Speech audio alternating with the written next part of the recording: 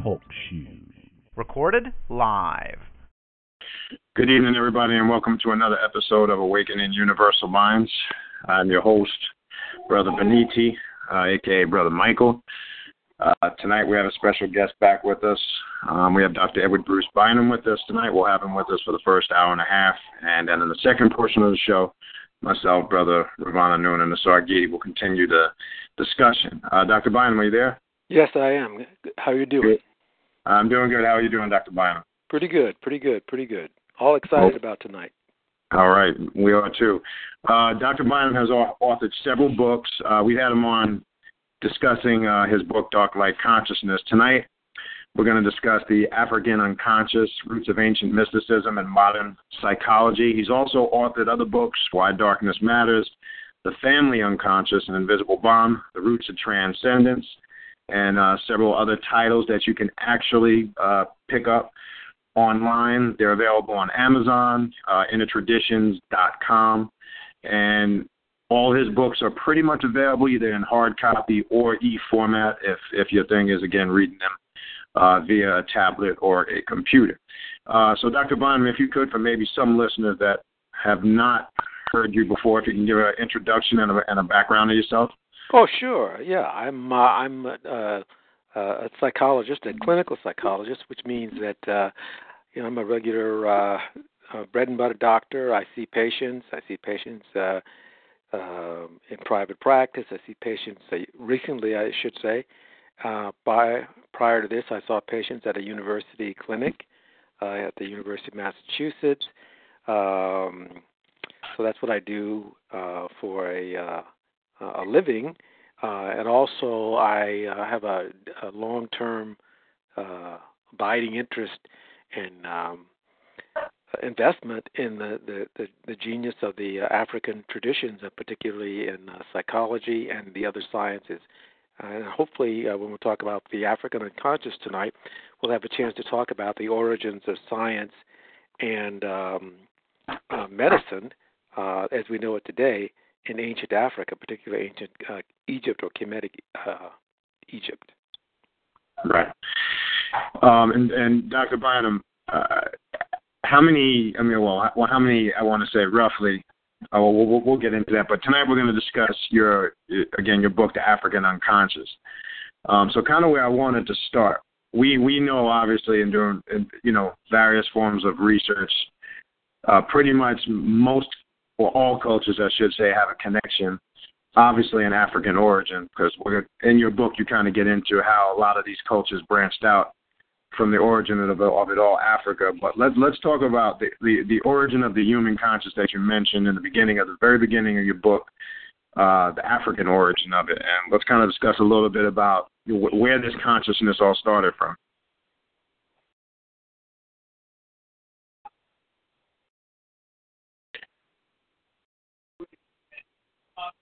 Around the world that an earlier form of our species was discovered in the southern parts of Africa, and she was another variation of the family line long before us, our species, Homo sapiens sapiens is called, but she was still as part of that continuing story. So again, it's been reinforced by hard, quote-unquote, hard science, anthropology, paleontology, and so on. But the effort I tried to make in the early stages of the African unconscious is that all the stages that lead up to humankind originated in Africa, particularly South and Africa and the eastern part of Africa and the highlands. And we know that from extensive excavations. And there were, numerous types and variations on the theme of this genus, a species that developed from the earlier ones, Australopithecines they were called, from, at least 3.5 million years ago, all the way down to the Homo sapiens, which is our more direct line. And then eventually our particular species, Homo sapiens sapien, let's call it thinking man, arose in Africa. I mean, you find bones of her in many other continents, but all of the bones you find in Africa, the hard evidence, and you find the earliest sites in Africa. And so there's no real controversy about that anymore. I mean, that was finally settled 20 years ago. Finally settled 20 years ago. It's settled science now. That the humans we know it today arose in Africa. And all of us today are variations of that African originated species. And everybody is a variation on a theme, from the African types today to the Asiatic types to the European types, and so on and so forth. They're all variations of that early model. Right. And in that same chapter, if we could, since you kind of bring up the different stocks, let's talk a little about, if you can explain to the listeners what the hominids are and the different stocks and the variations. If you can elaborate a little bit on that so people are clear on that.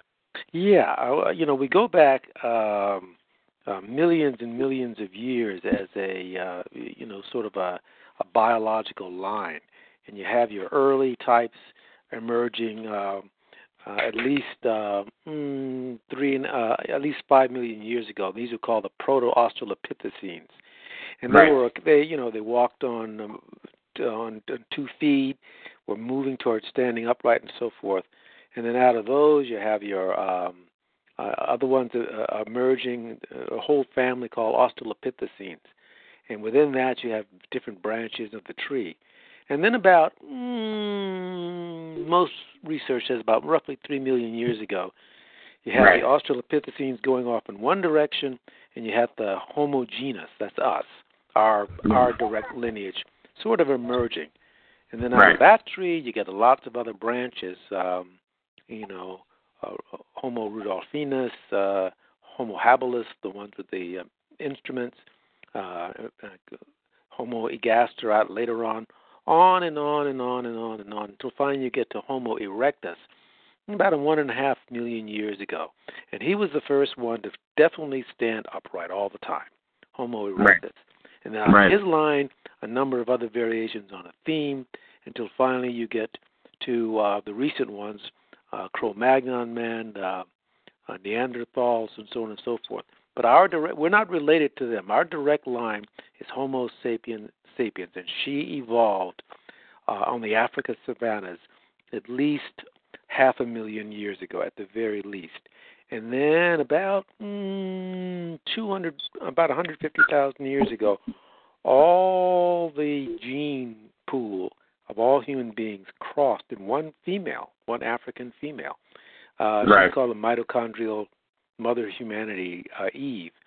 And she's about 150,000 years ago. And all of us, and I don't care what we look like, are direct descendants of her. She definitely was an African female. Correct. So having said that, I'm glad you brought that up, because that brings up an interesting point. When talking to many people on this topic, and obviously it's a no-brainer in this day and time. Everybody knows the origin of the human definitely comes out of Africa. That's undebatable, regardless of still some people in this day and time trying to refute that.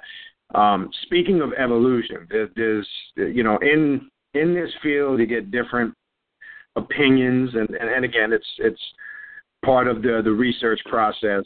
Some say, when dealing with evolution, as far as the races, I've personally run into people that don't believe in evolution, which I don't quite get that. Then there's the evolution versus creation perspective. Now, if I'm wrong, correct me. They kind of go hand in hand, evolution and the creation thing.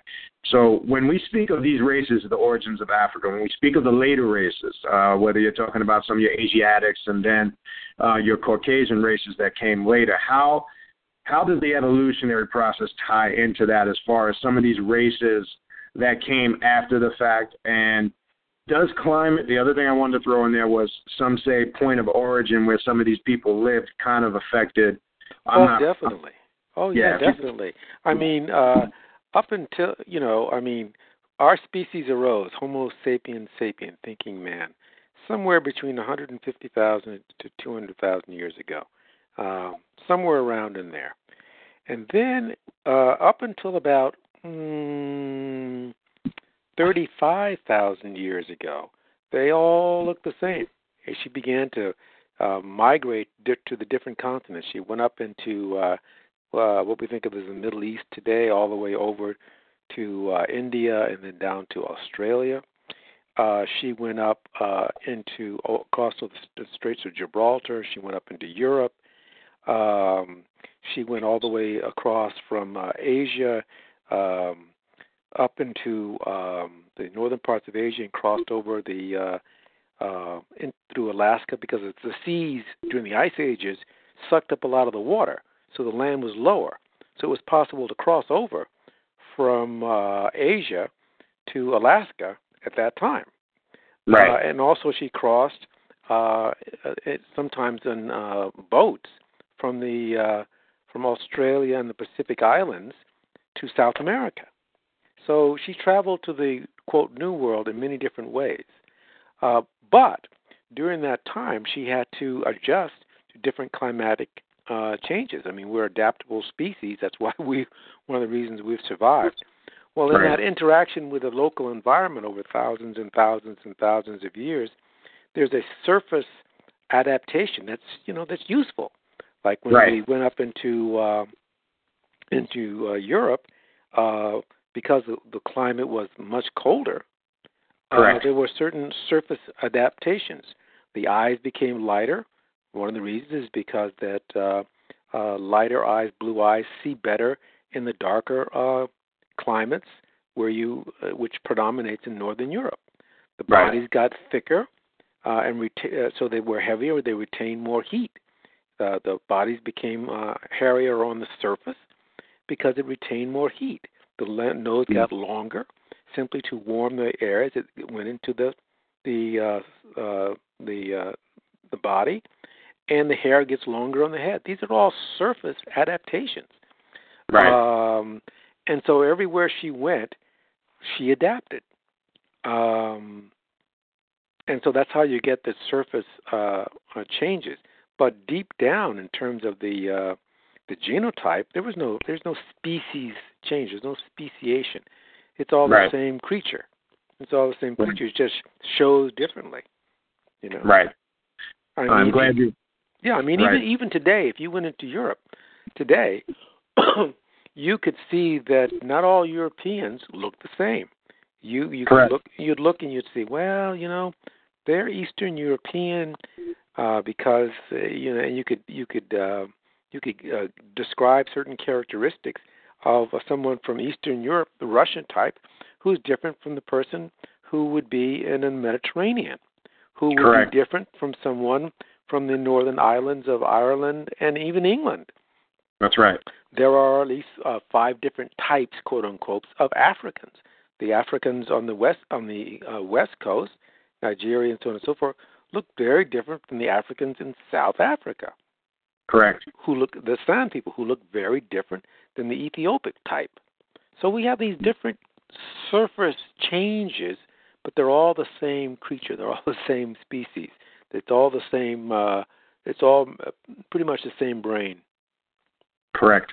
And I'm glad you addressed that, because that's scientifically, again, I think that's kind of left out of the equation on a regular basis when talking about the origin of the African or the origin of races in general. I don't think people, go into it to a scientific aspect to kind of clarify that. So the next thing I want to go into, which I think this is key, and this was, I think, is a good part of the book here, the connection with Egypt and Nubia, and I want to get into this conscious, because obviously Egypt has had a major impact on spiritual consciousness, without a doubt, and obviously most people in the conscious community, gravitate towards Egypt. But one thing I want you to talk about, which you kind of address in the book, Nubia actually, which predates Egypt, and as we know, Nubia has more pyramids there than Egypt, and most of the Egyptian civilization actually migrated out of Nubia. Can you kind of elaborate on the Nubian-Egyptian connection and the impact that it's had on our consciousness? Yes, about somewhere between 7 and 10,000 years ago. We're not exactly sure when, but somewhere between 7 and 10,000 years ago, there was another, because there have been many, another climactic change in the northern part of Africa, and the land that used to be lush in the Sahara began to dry up.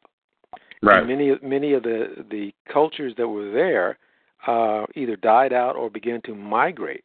And the most influential ones migrated from the western parts of Africa toward the Nile, because that was the great source of water.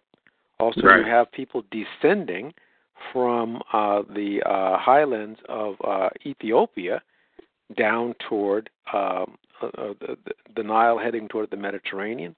So you have this confluence of peoples, and as they do, they bring their society, their orientation, their skills with them. And so up right. from Nubia, you bring people who are very sophisticated in cattle cultivation, in horticulture, and also very, very, very importantly, in observing the stars, because it was very important to know what the heavens looked like, because you planned your life, you planned your crops, you planned your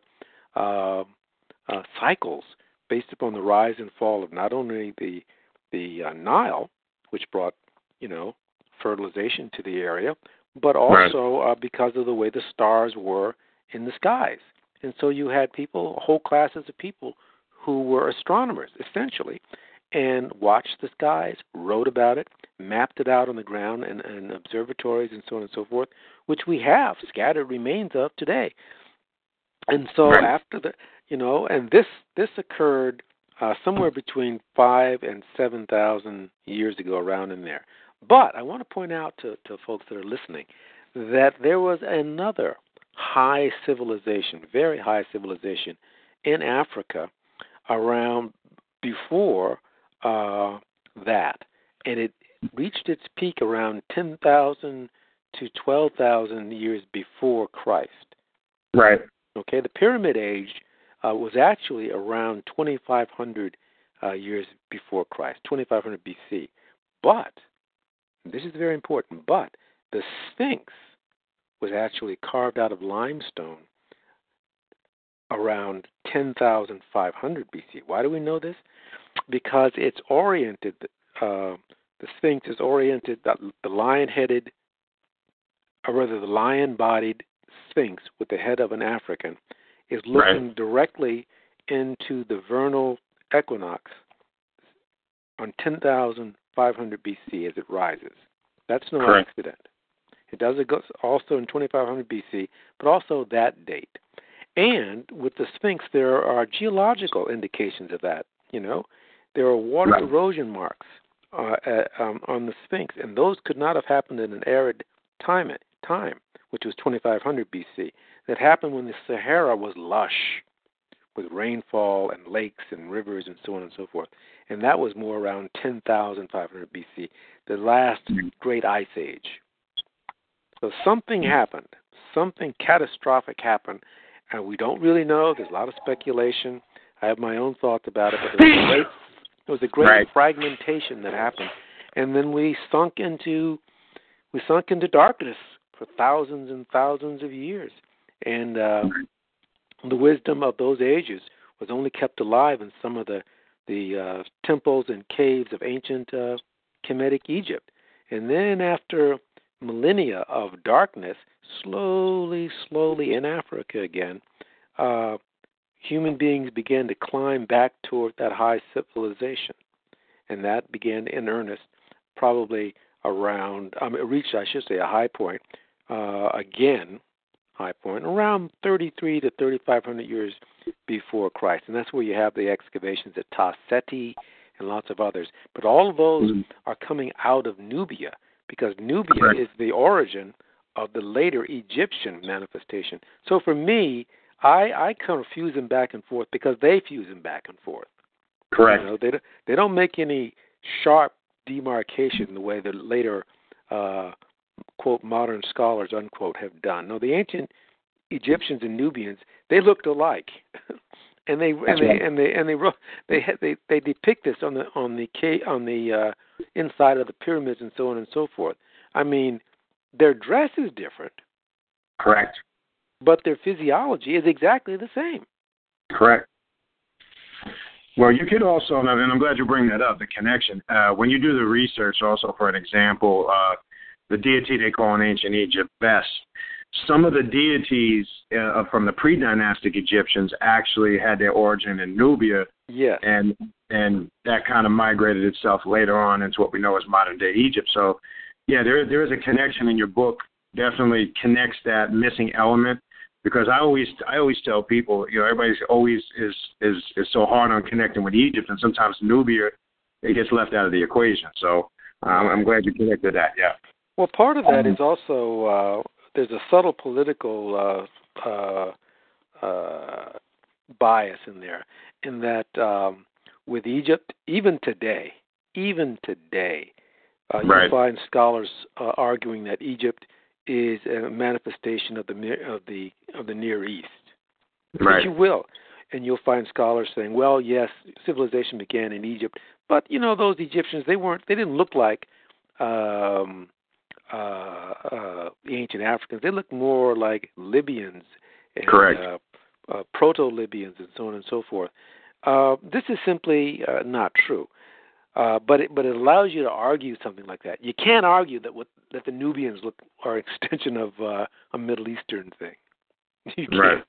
So Right. That's part of the struggle with ancient Egypt. But the carvings, the paintings, so on and so forth of ancient Egypt, Kemetic Egypt, are undisputably an indigenous from the continent spiraling upward phenomenon. They've done a number of forensic studies and reconstructions of the Sphinx, and they've reconstructed the Sphinx's nose and so on and so forth. And if you look at the reconstructions, and this is done by by people who are not only artists, but they do forensics. Okay, it's the science of forensics. They reconstruct the face of the Sphinx. This man had difficulties today. Correct. Because he's a very clearly African-looking man. Correct. Now, in the ancient world, including ancient Mediterranean world, this was not a problem. Correct. It was no big deal. This is just the way it was. Right. It only became a problem in the quote-unquote modern ages beginning in the medieval period and later. But the Greeks and the Romans didn't have any problem with it. That's right. They didn't have any problem with it. In ancient Greece and ancient Rome, they worshipped African gods. That's correct. And when you mentioned earlier, not to cut you off, but you mentioned earlier when you talk about the southern Mediterranean or the southern part of Europe, especially when you get into Sicily and the connection with Hannibal and in North Africa, which some people may or may not know. That was actually inhabited by the North Africans, and like you said, there is a connection. Even if you go there today, when the Moors went through there, you could still see the remnants. Oh yeah, and the effect on it. So you're right. It's just in modern day, it's become something taboo and thrown under the rug when dealing with Africa. But I'm glad you brought that up. Oh yes, in fact, there were several African kingdoms in Europe before the Moors. The Moors came with the Islamic tide. 700 A.D. But there were several African kingdoms that came up through North Africa into Europe, and particularly the Iberian Peninsula, during Hannibal's time and before him. There were several African pharaohs, in fact, who conquered large parts of the Middle East and had incursions into Iberian Peninsula. So all of this gets wiped out of history because, as someone once said, whoever wins gets to write history. That's right. That's true. They have an influence on history. Now, this kind of leads us into the next portion of the book. Now, as we branch out, we see the impact of Nubia into Egypt, and now the effect that Egypt has had on the world, which you kind of get into the next section of the book. There's obviously a strong connection with Mesopotamia. You mentioned earlier the Sphinx. When you look at Enkidu Man, which is kind of a replica of the Sphinx in Mesopotamia, you see one influence there of many. So you talk about kind of the connection now and the effect that Egypt or Kemet has had on Asia. We just briefly talked about Europe. and obviously the connection with West Africa, as you talked of, the origins of evolution of the original Africans and how they migrated out. Let's talk about now the effect that Egypt has had on these other cultures that it kind of migrated out to, mainly some of the ones you talk about in the book, Asia, Mesopotamia, old Europe, and West Africa. Yes. Well, I mean, for the ancient world, when I say ancient world, I'm talking about, 3,300, 3,500 BC before Christ, till about 1,200 BC. Okay. Correction. Until about 300 BC. For the ancient world, where you went to graduate school, where you went to medical school, was Egypt. Right. And even after Egypt had been subdued, there were a number of invasions of Egypt, beginning around effective invasions of Egypt, I should say, around 1200 BC. But before that time, Egypt was reigned supreme in a continuous civilization, And then it was invaded by Hyksos, other Middle Eastern powers, and then eventually was invaded by the Alexander of Macedonia, Alexander the Great, and around 300 BC, somewhere around in there. And then in 33 BC, you have the Romans overtaking the Egyptians. Correct. And then after the Romans, you have the Europeans coming in. Correct. And then after the first major one after that, actually, was France under Napoleon. And then eventually Napoleon's reign is over and the Anglo-Saxons take it over. And they're the last ones. But in between those, you had the Islamic incursions and the Islamic transformations on the surface, anyway, of Egypt. So in other words, Egypt had a lot of different invasions, but the primary character of Egypt remained pretty much the same until around until the time of the Roman invasions. Then it began to change more in terms of religion. But people, when you went to study, that's where you went. The Greek luminaries, the great ones, that's where they went. And you know something? You know something? They said so. Correct. They said so. They said so. They wrote about it. And there was nothing racist about it at all. That racist thing is a relatively new phenomenon. That's right. But the ancient Greeks, the ancient Romans, that you want to study medicine, you want to study science, because that's where it was.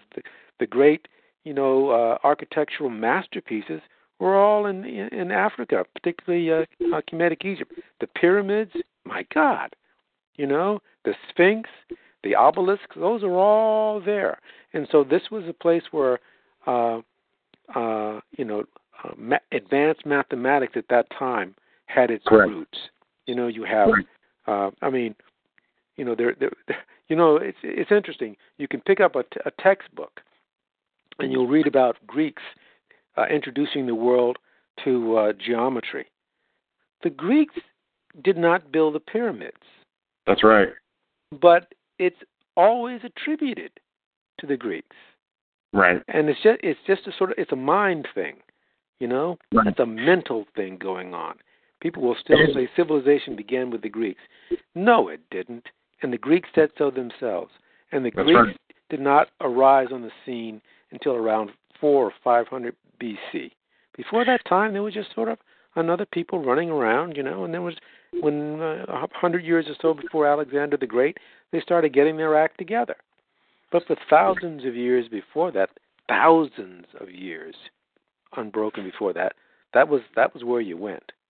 Right. I'm emphasizing that because I want folks to hear that, so that when next time they hear that, they can recognize that that's just propaganda. That's that's menticide. Killing your mind, menticide. Just keep repeating the lie over and over and over and over, and after a while, and it's really important because so many of our so many of our children, so many of our progeny shy away from going into the sciences. Why? Because they don't have any image of themselves in science. Right. They don't. That's right. That's a mental thing, totally. Correct. The early great ones were of African origin. Correct.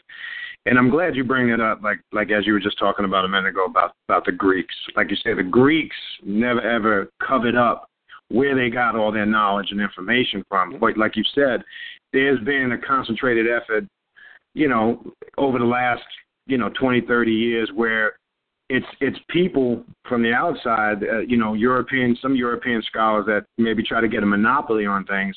They're the ones that make the statements, like you say, as far as attributing a lot of the origin of these things to the Greeks. But like you say, it was never hidden. All these great Greek scholars never tried to cover the fact of where they did. No, Plato didn't say it. They felt the Greeks were superior, but it wasn't. It was because Greeks as an ethnic group. But they felt the Greeks were superior to the people in Northern Europe also. It wasn't a racial thing. It was an ethnic kind of pride thing. But, and in fact, the story of this cover-up, so to speak, this assassination assault, begins really in earnest in the time of Napoleon. Because during the European Renaissance, when the Europeans were coming out of their own dark ages, they looked around for models of civilization before them to build their new rising civilization. And where did they turn to? They turned to ancient Egypt. Right. They turned to ancient Egypt. That was the model during the Renaissance period. And that only changes radically, by the way, when Napoleon in the 17th century invades Egypt. Correct. He invades Egypt, and he gets to the Sphinx, and he looks around, and all he sees is black people. Correct. And he's blown away. He is blown away, and so are other people, because Europeans, particularly French and English and Spanish, and those in the western parts of Europe, not in the eastern parts, in the western parts of Europe, have been stealing black Africans and making them slaves now for a long time. And then they go to the place that they've idealized as the origin of civilization, and there's nothing but these black people there. And they flip out. And that is when, all of a sudden, they drop Egypt and they begin to look at ancient Greece and Rome and India. Correct. That's when that occurs. Not until the 1700s does that occur. Before that time, it was all about Egypt, until they actually got there and they saw. And it was all, oh boy, can't do that. Because that was a big psychological, no. So we have to degrade them. So we just blot them out of history. It's a psychological phenomenon, and politically it's understandable. Economically and politically it's understandable. You can't be idolizing people who you were enslaving. It doesn't work. Right. And one thing I did, like you mentioned again a couple of minutes ago, I think part of sometimes where the confusion of the historical aspect of Egypt comes in, when you mentioned the Hyksos earlier, most people that may not be maybe as educated on Egypt, most of the stuff we get mainstream is basically the last 46 dynasties of ancient Egypt, or the Hyksos dynasties. Not many people really go back to, as the book talks about, when you get into Nubia and ancient, Egypt. Not many people get into the pre-dynastic Egyptians, right. And that's why I wanted to bring up Nubia, because it really has its origin back there. Because most people, especially I find sometimes when you get when you're talking history and religion, I think the maybe the not as educated person on the historical aspect of Egypt gets caught up into the, like you say, the Hyksos invaders, and this is kind of the connection to some of these stories that they read in their Bible, so they get the misinterpretation. So if you could, like, before we move on, differentiate between what we know today as modern day Egypt, or the last 46 dynasties of Egypt, which were your Indo-Aryan and Greek invaders that mixed in with the ancient Egyptians. And some people, unfortunately, it's kind of like some that's implanted subconsciously. Some people forget. They hear Egypt and they falsely attribute it to the Middle East, and sometimes they forget that it's actually part of the northeast continent of Africa, because there's also a concentrated effort when watching the news and things of that nature. They always try to make it sound like Egypt is in the Middle East, and they don't focus on an aspect. So maybe we can elaborate a little on that. Right. As we were saying before, the origins of both modern and ancient Egyptian culture, particularly ancient Egyptian culture, the deep roots, come from three main sources: Western Africa, migrating over out of the as the land dries up toward the Nile in Egypt, from the center of the continent itself, and from the highlands of Ethiopia. Those three currents, bringing their cultures, create, first of all, a new civilization in Nubia. Right. And then out of Nubia, over hundreds and hundreds and hundreds of years, there are variations arising in what we think of as Egypt today. But the origins of the pyramids, the earliest pyramids, and the more numerous pyramids, and the older pyramids, all appear in ancient Nubia. Right. And then they take a quantum leap when it gets to Egypt, because there's a breakthrough in the science and the technology.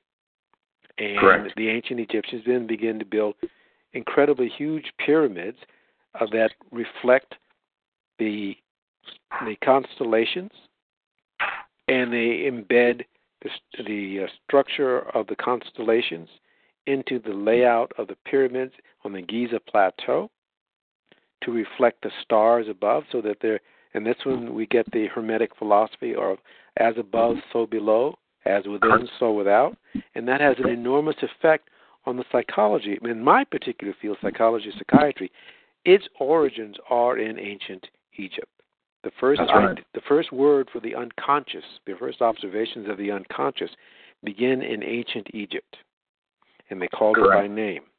And they study hypnosis, they study dreams, and they have a very advanced form of medicine that was not actually surpassed until the middle of the 19th century in Europe. But they knew about the body extensively because of the science of mummification. So they studied the body. They studied the internal organs. They figured out what they do, and also battlefield trauma medicine. So it was a highly evolved, and there were specialties. There were dentists, people who specialized in dentistry. So it's a very, and all of this tends to get wiped away because in order to politically subjugate a people, you got to psychologically do it too. And this is part of the psychological enslavement, in addition to the chattel slavery enslavement. But, it obviously wasn't completely effective, and it's also significantly worn away in places. But even today, if I've talked to people at conferences, and they have a difficulty actually perceiving Egypt in Africa. They literally perceive it as an extension of the Middle East. That's right. It's just amazing. Yeah, it's quite comical. I hate to say it. Again, if you're just joining us, you're listening to Dr. Edward Bruce Bynum. We're discussing his book, The African Unconscious, Roots of Ancient Mysticism and Modern Psychology. Again, if you're interested in getting Dr. Bynum's books, you can go to innertraditions.com. Pretty much all of his books are available there. You can also go to amazon.com. All of his books are available on Amazon. Also, there's Kindle versions, e-formats, if your thing is reading it in an e-format on a tablet or a book. So pretty much mostly all of his books are available. Just want to throw that if you're just tuning in. At the top of the hour, in about 20 minutes, we will be taking some questions and some calls for Dr. Bynum. So I see some people have already typed some questions in on the chat. We'll get as many over them to Dr. Bynum as we can, and we'll take some phone calls, and you'll be able to talk to Dr. Bynum in a little bit. So we can continue on, Dr. Bynum. Next thing, and I'm glad you kind of connecting all this. Let's now talk about which is a period some people talk about, but I don't know if the impact of it is discussed enough when we talk about the Dark Ages or medieval Europe. And I kind of also want to talk about the Crusade period, because during the Crusades, when you do the research on the Crusades, it wasn't really just the connection with Jerusalem and the Holy Land, but we also know that many people passed through Egypt during those periods. You have orders such as, say, the Knights of Templar and a lot of these societies that got their information from ancient Egypt. Let's talk about the impact on the Dark Ages, medieval Europe, the Crusades, and how this kind of connects to what they also got from Africa during the periods, or what they were lacking at that point, and the effect it had on consciousness.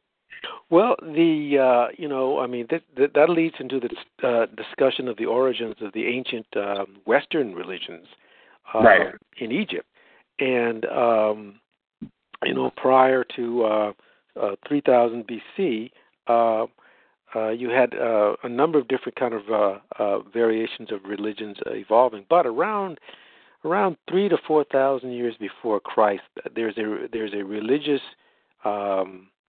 revolution that occurs in Egypt with the rise of the religion of Osiris.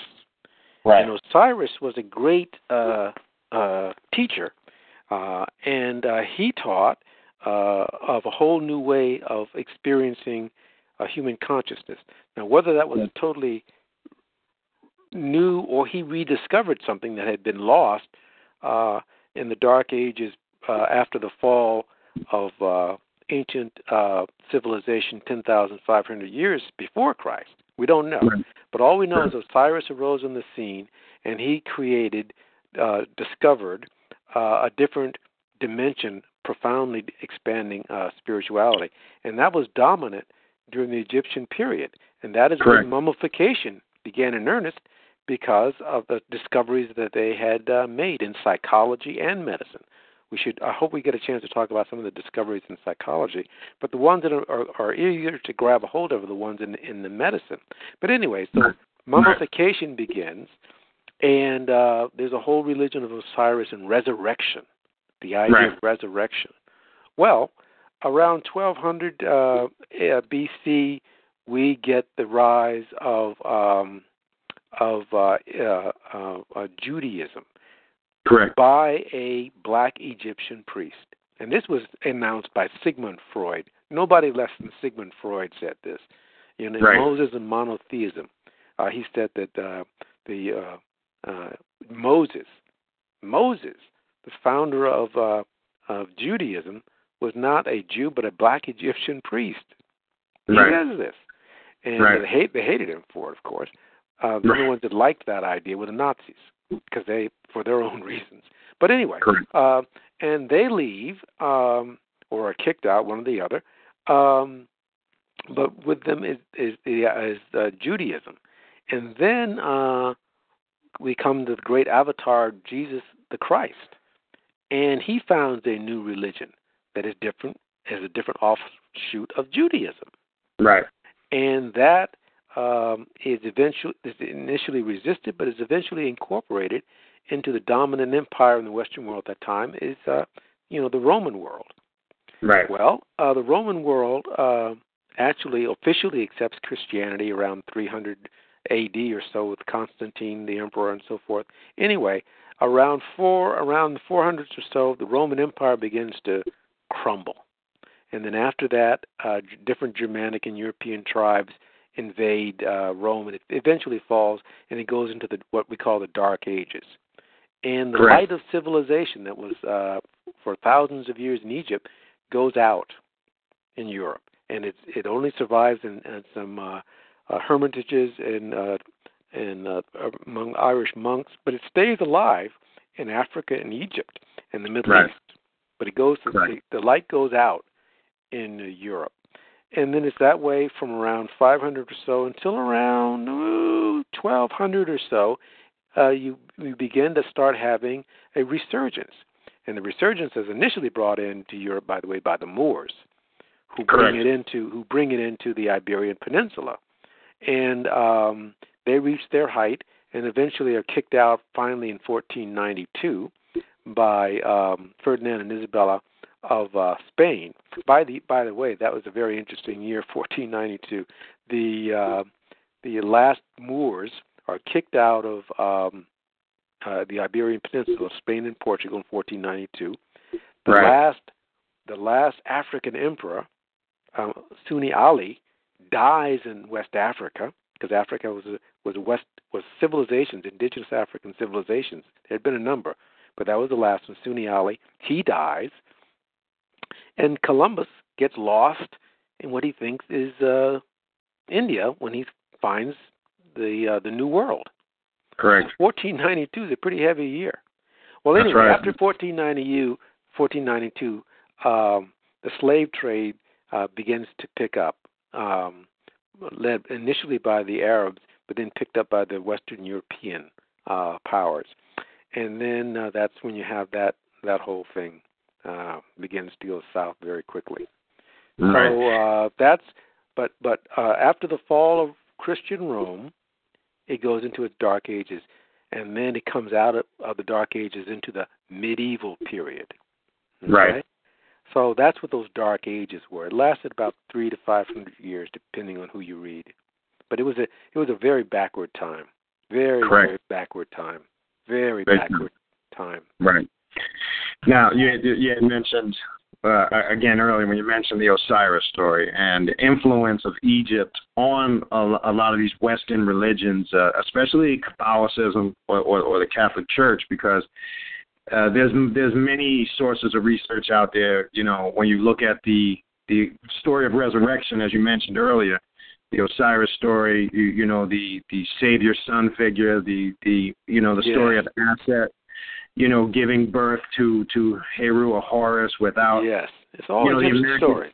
Yeah, the Immaculate Conception. It's identical to the foundation of. Yeah, it's identical. If you could elaborate, it's identical to the foundation of what Catholicism is kind of founded on. Can you kind of connect that? Yes, those ideas, or what we call archetypes, deep ideas, are refined in ancient Kemetic Egypt. They are refined there. They're part of the religion of the everyday Egyptian, not only the pharaoh, but and the priest, but the everyday Egyptian.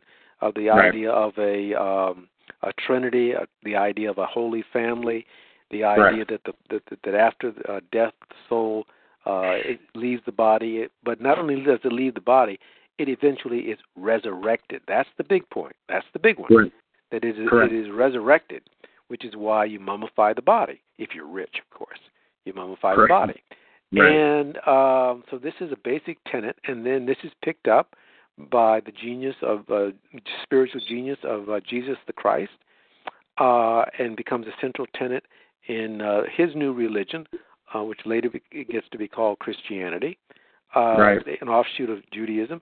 And then in around 700 A.D., a new religious wave brought on by the Prophet Muhammad sweeps up. So it begins in Arabia. He's kicked out of Arabia. There is no Saudi Arabia, by the way, at that time. There's only Arabia at that time. The Saudi royal family didn't exist. People think that Saudi Arabia is his real name. No, it's Arabia, ruled by the Saudi family. Anyway, he has to hightail it out of Arabia, and where does he go? He goes to Africa. That's where he goes, and that's where the religion is really developed. And then when he goes back in triumph. And after he dies, the faith sweeps across West Africa. Sweeps across Africa, the Middle East, and up into the southern parts of Europe, and is only turned back at a small little battle up in France, the Battle of Tours. I forget the year, 10-something or other. But there was a little skirmish because the Moors are making their way up, and there was a little battle there by Charles Martel, and it stops the Moors. Otherwise, they would have swept up into France. Correct. Right. So, so all the three Western religions, Judaism, Christianity, Islam, have their roots spiritually and physically in Africa. And Correct. the ideas are all very similar. They're all ideas of a one God. Okay? They're all Correct. ideas of a one God. Correct. And they're different from what is the spiritual intuition in what we call the East, because theirs is multiple gods all expressing one God. And that's a subtle Right. difference.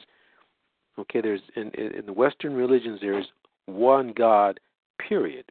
Whereas in East you can have many different faces and expressions of the one Right. God. Correct. Underneath, deep down, they're still the same, but you just have different cultural expressions of it. And out of ancient Egypt, the Western meditative traditions the contemplative traditions are born that later become the undercurrent of the Islamic traditions and the current Christian religious and spiritual practices of contemplation and so on and so forth. So they all have their origins in ancient Kemetic Egypt, all of them. Right. Right. And again, like I said, this book, obviously we're going to jump around a little bit. Again, for all the listeners, this is, again, an excellent book. We haven't even gotten into, Kundalini energy and things of that nature to get into later. But what I do want to talk about, I don't know if we'll be able to get to that, but let's talk about, before we take some calls and questions for you, Dr. Bynum, let's talk, since you kind of got into you kind of gave a breakdown on the roots and the origins and the connection to these Western religions in ancient Egypt. Let's talk now about the roots of modern science and medicine in ancient Egypt. Let's get a little bit into that. Let's talk about the medicine, the mathematics. You did speak a little bit about astronomy, the importance of, how our ancestors or the ancient Egyptians charted, the seasons, the equinoxes, the movement of the planets, and how that all tied in. Let's connect all that together. But what kind of medicine, during those times, because we know it had its origin there, let's talk about some of the medicine practices that were used back during them times in ancient Egypt. Well, as I was mentioning, because of the religion of Osiris and right. needing to protect and cherish the body to not discard it, you have the science of mummification, which involves opening the body, studying the organs, carefully preserving them in the canopic jars, and so on and so forth. So in the process of that, what do? Well, you study anatomy. You figure out what the heart does. You notice that the brain has hemispheres, 2 hemispheres. And Correct. You notice, based upon battlefield injuries, that afterwards soldiers who are injured in certain parts of the head and the skull can do this or can't do that, and you figure out that different parts of the brain are responsible for different functions in the body. Correct. And you also figure out that, and sometimes when there's a trauma, the brain is injured and it swells, which is right. what happens when you injure a nerve. And they figure out, well, if we bore a hole into certain places and let the pressure off, it helps the brain. And so you have an early form of brain surgery, trepanation it's called. Correct.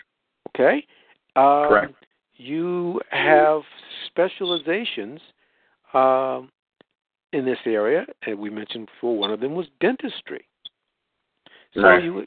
This is just in the area of medicine, and you begin to use different kinds of medicines and medications to affect the GI tract, fevers, brains, and so on and so forth. So you begin to use chemistry. And right. Later on that is debased because people think that, well, if we find the right chemicals, we can change base metals into gold. All right? Right. But originally it was studying chemistry, biochemistry. Correct. And there's a great book called The African Origin of Biological Psychiatry by Richard D. King, The African Origin of Biological Psychiatry. But anyway, you begin to do this, and when the Arabs eventually invade and take over Egypt, they still do the same thing, but they refer to it not so much as chemistry, but chemistry, alchemy. Correct. Correct. And there are lots of others like this. Mathematics, the Egyptians, the ancient Kemetic Egyptians, this is long before any Arabs or anybody else, built these colossal pyramids. Well, you have to have pretty exacting engineering capacities to do this. And they are precisely aligned to the stars, so you have to know about astronomy. And you have to know about geometry, because they are exacting figures. You have to know about trigonometry, which means angles and so on and so forth. So your mathematics, particularly geometry and trigonometry, are highly advanced. Your medicine, for reasons we just mentioned, are. Your chemistry is, because you've got to figure out how to preserve things. So chemistry, alchemy. So, and these naturally come together because people study these in the per-ankhs, or houses of life. And so you have your academies developing. But the academies do not split off the spiritual development from the psychological and mental and physical science development. So you have all of those in the same schools, the same universities. Right. And so that's where the idea of the seven lively arts comes from. It doesn't come from Rome, or Egypt, Rome or Greece. It comes from ancient Egypt. Correct. And it's funny you bring that up, because there's a connection with that in Freemasonry, because they call it seven liberal arts on your fellow craft degree, and we haven't even really mentioned that, but there's a strong connection with Masonry and ancient Egypt. Obviously, you can see the effect it's had on. Well, they were the Masons. They were the stone builders. It was a very special craft. And so they had special initiations in this. Because think of it, I mean, these colossal structures. And so you belong to a secret brotherhood who passed on its information this way, like the guilds always do. And we have guilds today. I mean, you can't hang out a shingle and start saying, I'm going to practice medicine. No, you have to go to medical school. You can't say, I'm going to start practicing law. No, you got to go to law school. So these are guilds. It's not a bad thing, but it's just that, it's a specialization of a skill. Well, the Masons, theirs was a specialized skill of how to build these colossal structures of precise alignment with the stars, and so they knew about the astronomy. They knew secret things about astronomy, which we're only beginning to figure out some of them today. Some of those secret rites actually migrated later with the fall of Egypt, with the Roman invasions and so forth. They migrated out of Egypt over toward Western Africa, and even in pre-dynastic Egypt, where Nubia is in ascendancy, and their star culture of observing the stars and the alignments and so on and so forth, you have many of the teachings of that migrating over to West Africa, particularly Mali, where the Dogon are. The Dogon trace their ancestry to around 5,000 years before Christ. Okay? Right. And the reason I'm bringing up them is because they knew precisely about certain orbits of the stars, Sirius and so forth, thousands of years before it was discovered, quote unquote, by the Europeans. Correct. With their telescopes. But somehow they knew about that. Now, how did they know about that? It's a different epistemology, a different way of knowing, which we've long forgotten. But theirs was as above, so below, as within, so without. They knew something about the body that also reflected the stars. Correct. And that's what we're rediscovering. We're kind of rediscovering that. But it's not because it's not known. Everybody listening to this right now, on the deepest level of their mind, knows this. It's just a matter of rediscovering. In the ancient world, wisdom was about rediscovering what you already knew. The Socratic method was about talking and drawing knowledge out of the soul. Correct. And again, that's an important information. And like you say, African, melanated people have always been, nature people. They've always been in tune with the stars and the planets and the movement. It's just, again, we need to renew ourselves with it, because I think there's a missing link in that. Unfortunately, some of these modern-day Western religions have gravitated some of us away from the realization of it because it's not talked about enough. But I think that's an important concept. Oh, I do too. Yeah, very important. So what I want to do, Dr. Bynum, for the next 30 minutes or so, I know obviously we can't cover the entire book in a short period. I know we've scratched the surface. We'll definitely be continue to talk about this on the next couple of times you come on. We're going to take some calls and some questions for you, because I got some people waiting to ask you some questions. And again, before we do that, just to remind you, the book we are discussing, if you've just tuned in the last couple of minutes, we're discussing the African Unconscious, Roots of Ancient Mysticism and Modern Psychology. And again, to remind everybody, you can get this book at innertraditions.com, or you can also go on to Amazon. You can get the Kindle version of it too, if that's your thing, reading the e-format. So that's the book we're discussing, and I would recommend everybody to further their study and pick that book up and further your study. So, because the next couple of times we have Dr. Bynum on, we're going to focus on this book. So it'd be nice to have the book, read it, do the research, and it'll help us when we present some questions to Dr. Bynum. All right, so we're gonna rotate again. If you are on the phone, again, please unmute your phone. We can't hear you if it's not unmuted. If you have a question or a comment for Dr. Bynum, you'll be able to ask that. If you're just listening, just say I'm just listening, because some people are they'll just listen. Just let us know that. We'll rotate from online question to a phone call. We'll go back and forth to kind of keep it fair. I'm not saying we're going to be able to get to everybody tonight. We'll try our best. So we're going to go ahead and go to the phones. Let's bring in our first caller. We got Brother Jack Charles in West Palm Beach, Florida. What's up, Jack? Hello, guys. How are you guys doing tonight? All right, we're doing good, brother. That's good. That's good. Dr. Bynum, thank you just for that. This pretty much all the historical knowledge you know. It kind of, for me, this opened me up to understand like the mindset of pretty much of our ancestors. Pretty much from your research, you think this all came upon like it was like a Renaissance period where all this information was, as they were, rediscovering this information, it was like new sciences was emerging. Was it all at the same time, or was it spread out over a couple of hundreds of years? Like how did it, for your historical research, how did this happen, you think? Was all this science that emerged during that time period? During that, you mean the sciences that we've been talking about in terms of ancient Egypt? Yes.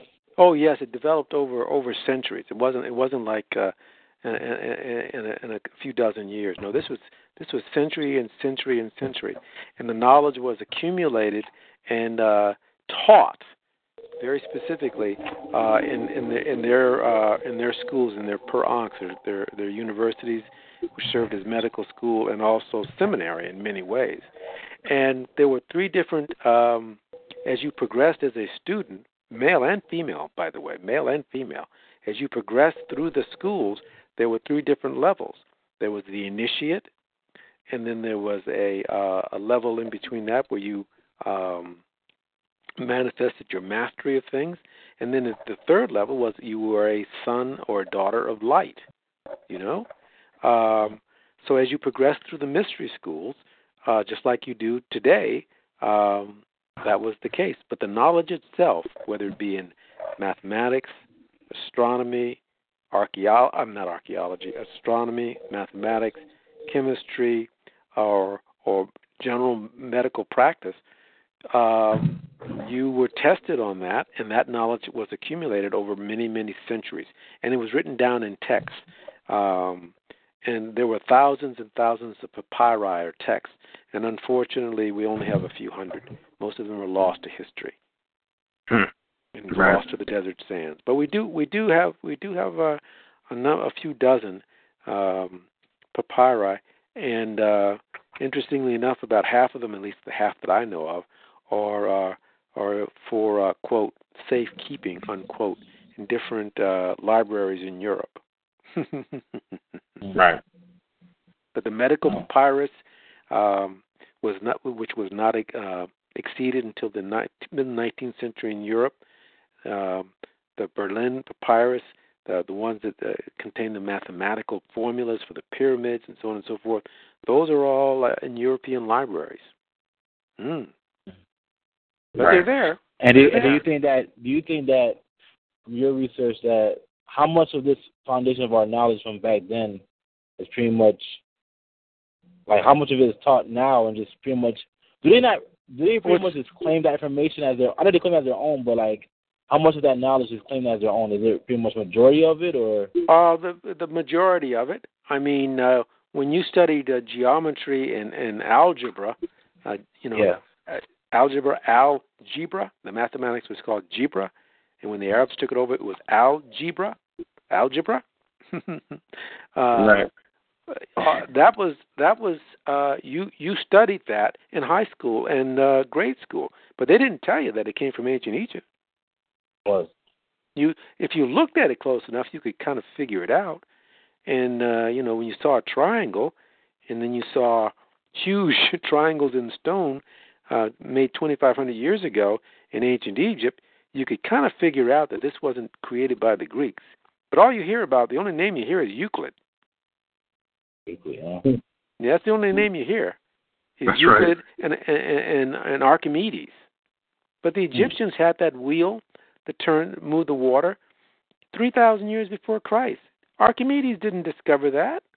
Right. But those are the only names you hear. That is called menticide. That is how you brainwash.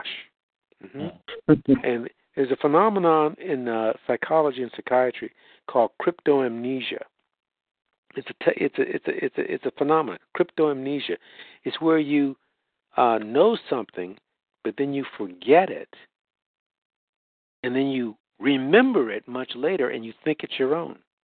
Correct. Yep. Now, question: do you think because of knowledge, does this happen? How much of knowledge do we constantly keep doing that to? It's all the same thing, right? Like knowledge it's not nothing new. Everything has been around, but it's just. Well, no. There have been some advances. I mean, the knowledge base is not the same. It's greatly expanded, but I'm saying the basic roots of the knowledge were discovered and evolved in ancient Egypt.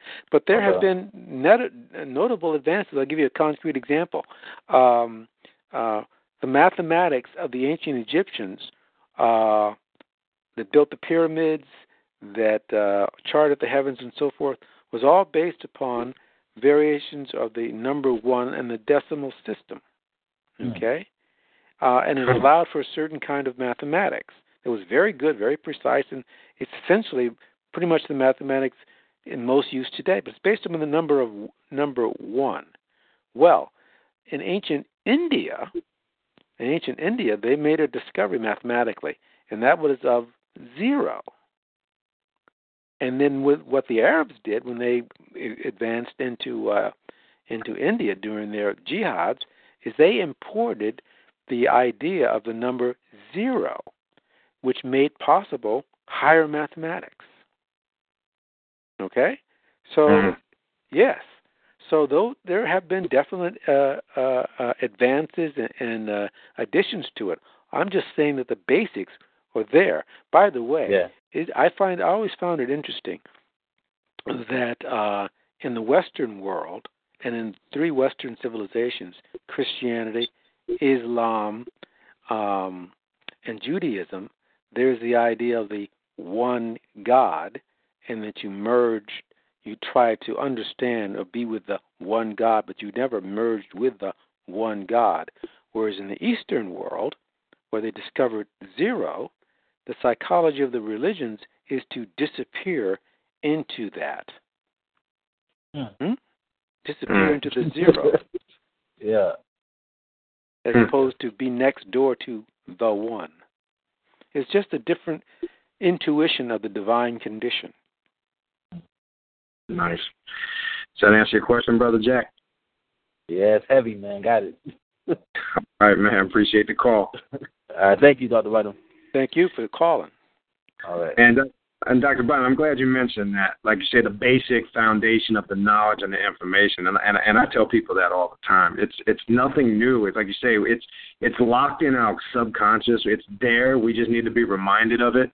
We need to be reminded of it. Yes.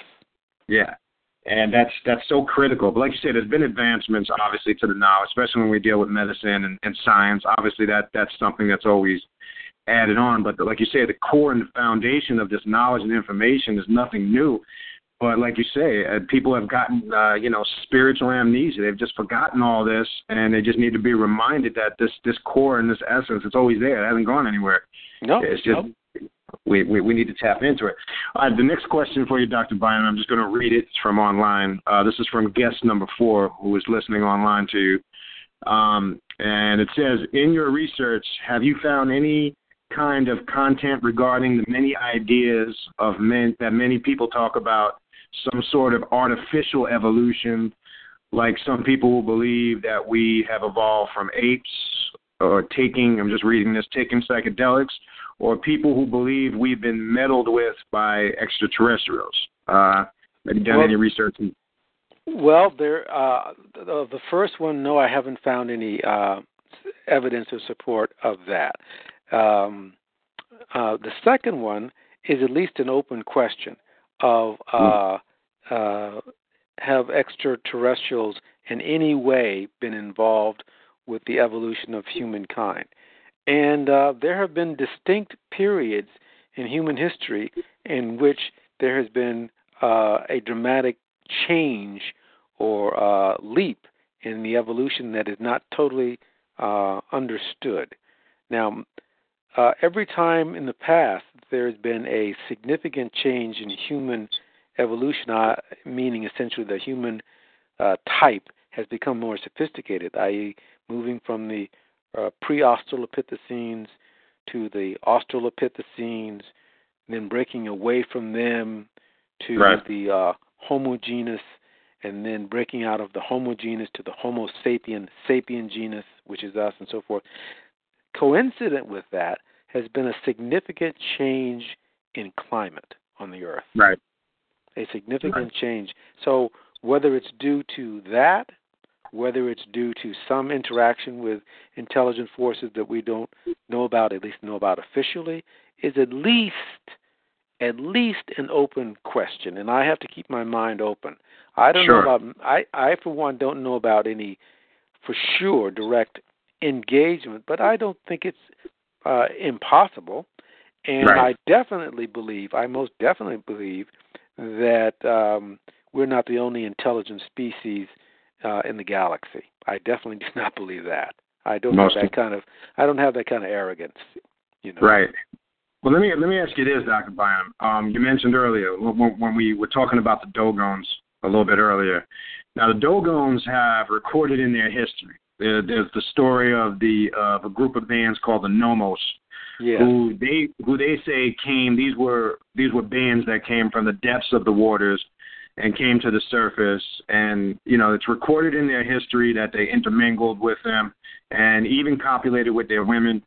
And they have a rite they do every 60 years, or a sigi called the Baldo rite, confirming that they were in contact with these water beings or these intelligent beings that taught them about astronomy and the mystery of the stars.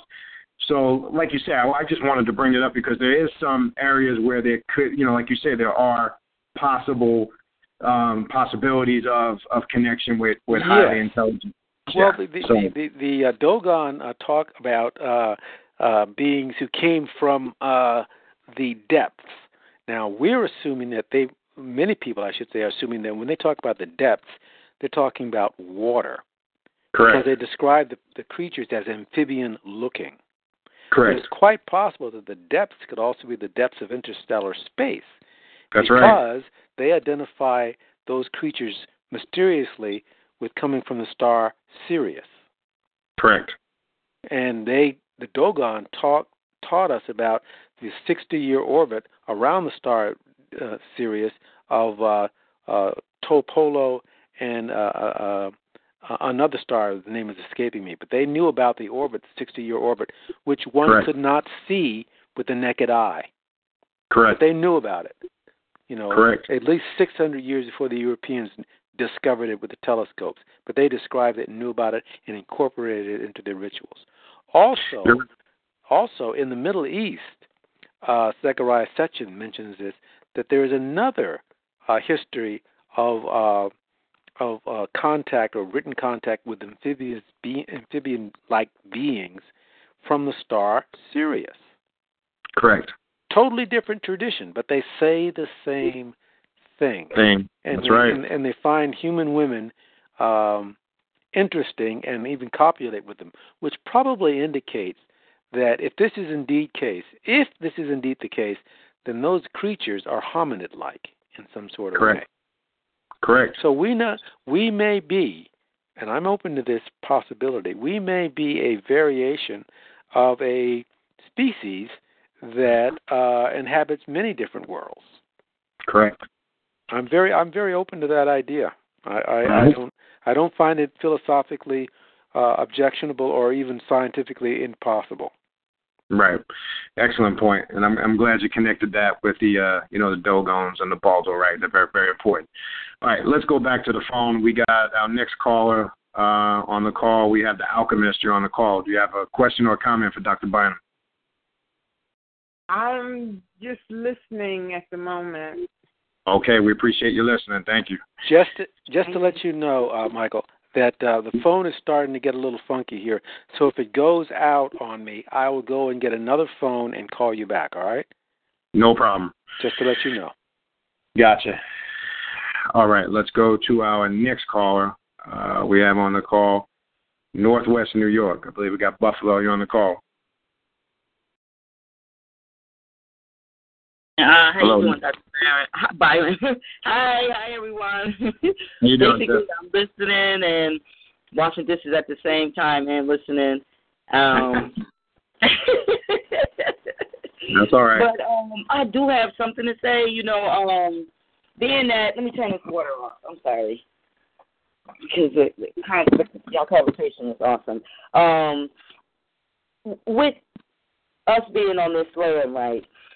Is there anywhere, because I'm looking for it, where it says that we are actually on a plane and that we're not on a globe and that we're, the way I look at it is that we're on a plane and that we're not on no ball, you know what I'm saying, but the electromagnetic energy that forms around this plane to protect us, to keep us sustainable. Is there any, because I've been looking for this, any books that can confirm that this is not a ball and that this is actually a plane of land or, surrounded around electromagnetic energy that keeps us fermented onto this plane?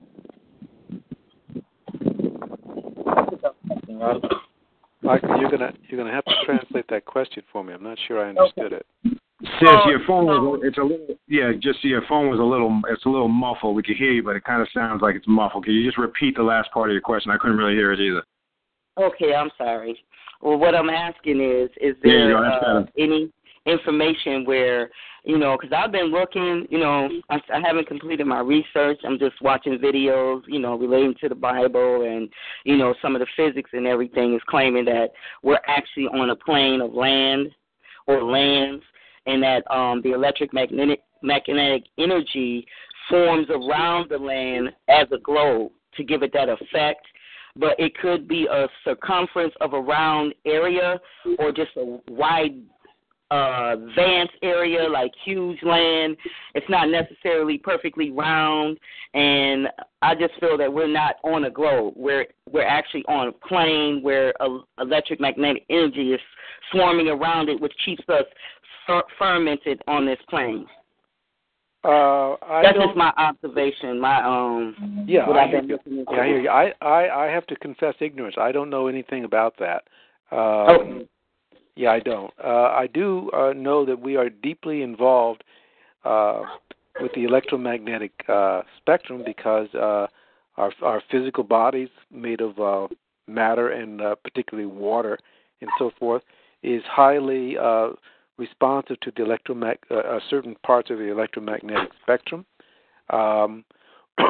And I also know that we interact with electromagnetism. Our brains do. Our brains vibrate with the earth according to certain frequencies, the electromagnetic spectrum that's called a Schumann resonance. And also we feel the electromagnetic spectrum. We literally feel it. What holds our physical world together, chairs, tables, and so forth, is all a matter of electromagnetism. And I also know that we're engaged deeply and intimately with the gravitational field. So of the four great forces in nature that we currently know about, the strong force, which holds the inside of the atom together, the weak force, which accounts for radioactivity, which together make the electromagnetic force, and the gravitational force we interact with. We don't interact with what's called the strong force inside of the atom. We don't feel that. And we don't feel what's called the weak force, but we definitely feel the electromagnetic force, and we definitely feel the gravitational force. All you have to do is walk up and down the stairs, and you feel the gravitational force. One small thing I might add about the gravitational force is when you feel gravity, you're also feeling the curvature of space-time. And that's important because in Einstein's relativity, matter and energy are interchangeable, and time can be compressed or distorted. And when you enter into certain states of meditation, or you dream, or you do any kind of spiritual travel, you're actually interacting with the psychogravitational field, the electromagnetic field and the gravitational field in certain kind of intimate ways that aren't completely understood. Okay? So again, when you feel the force of gravity, you're also feeling the warp of space-time. I just want you to think about that for a little bit. Wouldn't that be just like the gravitational hold? Wouldn't that be just like magnets? Like, okay, since we are electric magnetic energy, because we're made up of everything, wouldn't we be considered like a magnet? Maybe we are connecting with the magnetism of the planet. Yes, you are. Yes, you are. Yes, you are. But my point is that in addition to the magnetism of the Earth, and the Earth is a geodynamic system, and the electromagnetism in the Earth, you're also interacting with another force, which is the gravitational force. And at some level, gravity and magnetism come together in our direct experience. Gravity and magnetism, electromagnetism, come together in our direct psychological experience. And you need to think about that for a while because it has enormous, not only scientific but spiritual implications. Thank you. I will. All right. Hope that answers your question, sis. Yes, thank you. All right, thanks for the call. All right, Dr. Bynum, question online. I know this is kind of skipping a little bit in the book. This is, I believe, from chapter 4, and this I will talk about a little bit. I kind of wanted to get into this next time, but we didn't get a chance to talk about it. But somebody's asking if you can elaborate a little bit on. I know this is more of a detailed topic, but we'll kind of maybe finish with this: the Kundalini and its connection to African mysticism. I know we've talked about this in the other book that we discussed with you in Dark Light. In Dark Light Consciousness, I tried to talk about that in explicit detail very quickly, and it is an enormous subject. Kundalini is the coiled life energy, the coiled evolutionary force itself. The coiled evolutionary force itself that is symbolically represented as a serpent. It is symbolically represented as a serpent. And the crown of the Pharaoh of Egypt have a serpent coming out of the midsection of the brain, which represents the pineal gland, the gland that used to be in ancient our history of our species and before our species. It was a vestigial eye or third eye, And over time, it descends further and further into the skull over eons and eons and eons. But it is literally an eye. It's sensitive to light. And when you awaken by various spiritual means that force and make it ascend through the spinal line till it reaches the pineal gland and beyond, that is when you become a, quote, son or daughter of light. And that was the whole purpose of the schools, mystery schools in ancient Egypt. And that is what the Uraeus is, the Uraeus serpent, is to awaken that. In ancient Egypt, it was called the Uraeus. In India, it was called and still is the Kundalini energy. Correct. But it's the same thing. One last thing I want to point out about that is that energy is very, very, very intimately related to neuromelanin in our bodies. Neuromelanin in our bodies. And why? Because it absorbs light. It absorbs light and it transduces that light to higher and higher and more subtle forms of expression. Okay? Correct. So in dark light consciousness, I tried to explore in some fairly detail how that actually happens. The darkness becomes the light, and how that works in our bodies and our brains very specifically. And it is the ancient science discovered in ancient Egypt and then carried over to India and then much later into Greece and Rome. It is, and everybody knows about it, because when you go into a physician's office, you see a staff with two serpents coiling 6-7 times around until it reaches the top, and there it sprouts wings and it becomes a bird. That is the medical caduceus. That was the symbol of wisdom and awareness in ancient Egypt. Correct. So that is, in a nutshell, that Kundalini is involved. But again, solar logos is very intimately connected to the darkness that covers our inner brain. It is the surface of the brain is dark, folks. That's right. And why is it dark? Because it transduces the light that comes off from the body, the different organs of the body, which, by the way, are covered with melanin, by the way. Your heart, your lungs, your stomach, your GI tract, your pancreas, all of those are covered on the surface with melanin. And when that spiritual force is awakened, it draws those energies from those organs toward the spinal line and then up through discipline till it reaches the top of the skull where it is awakened. That is the whole point of the spiritual techniques, and that's what I touch on very briefly in the chapter on Kundalini and the spread of mysticism, because the ancient African traditions, particularly in West Africa and East Africa and South Africa, are filled with this phenomenon. They're filled with this phenomena.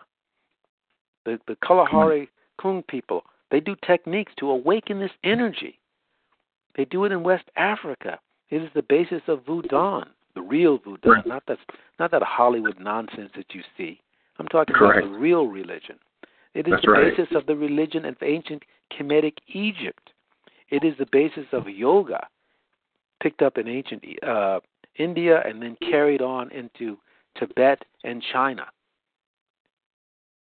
In South America. It is the same phenomenon. Why? Because we're all the same deep down. Yep. And it's in our bodies. It's in your body and my body and the person who's listening to this right now. It is in your body. And the name of the game is to awaken it, not be afraid of it, but to awaken it through discipline of various kinds. And there are different disciplines. But it is related to the melanin and neuromelanin of your brain, spinal line, and your organ systems. Correct.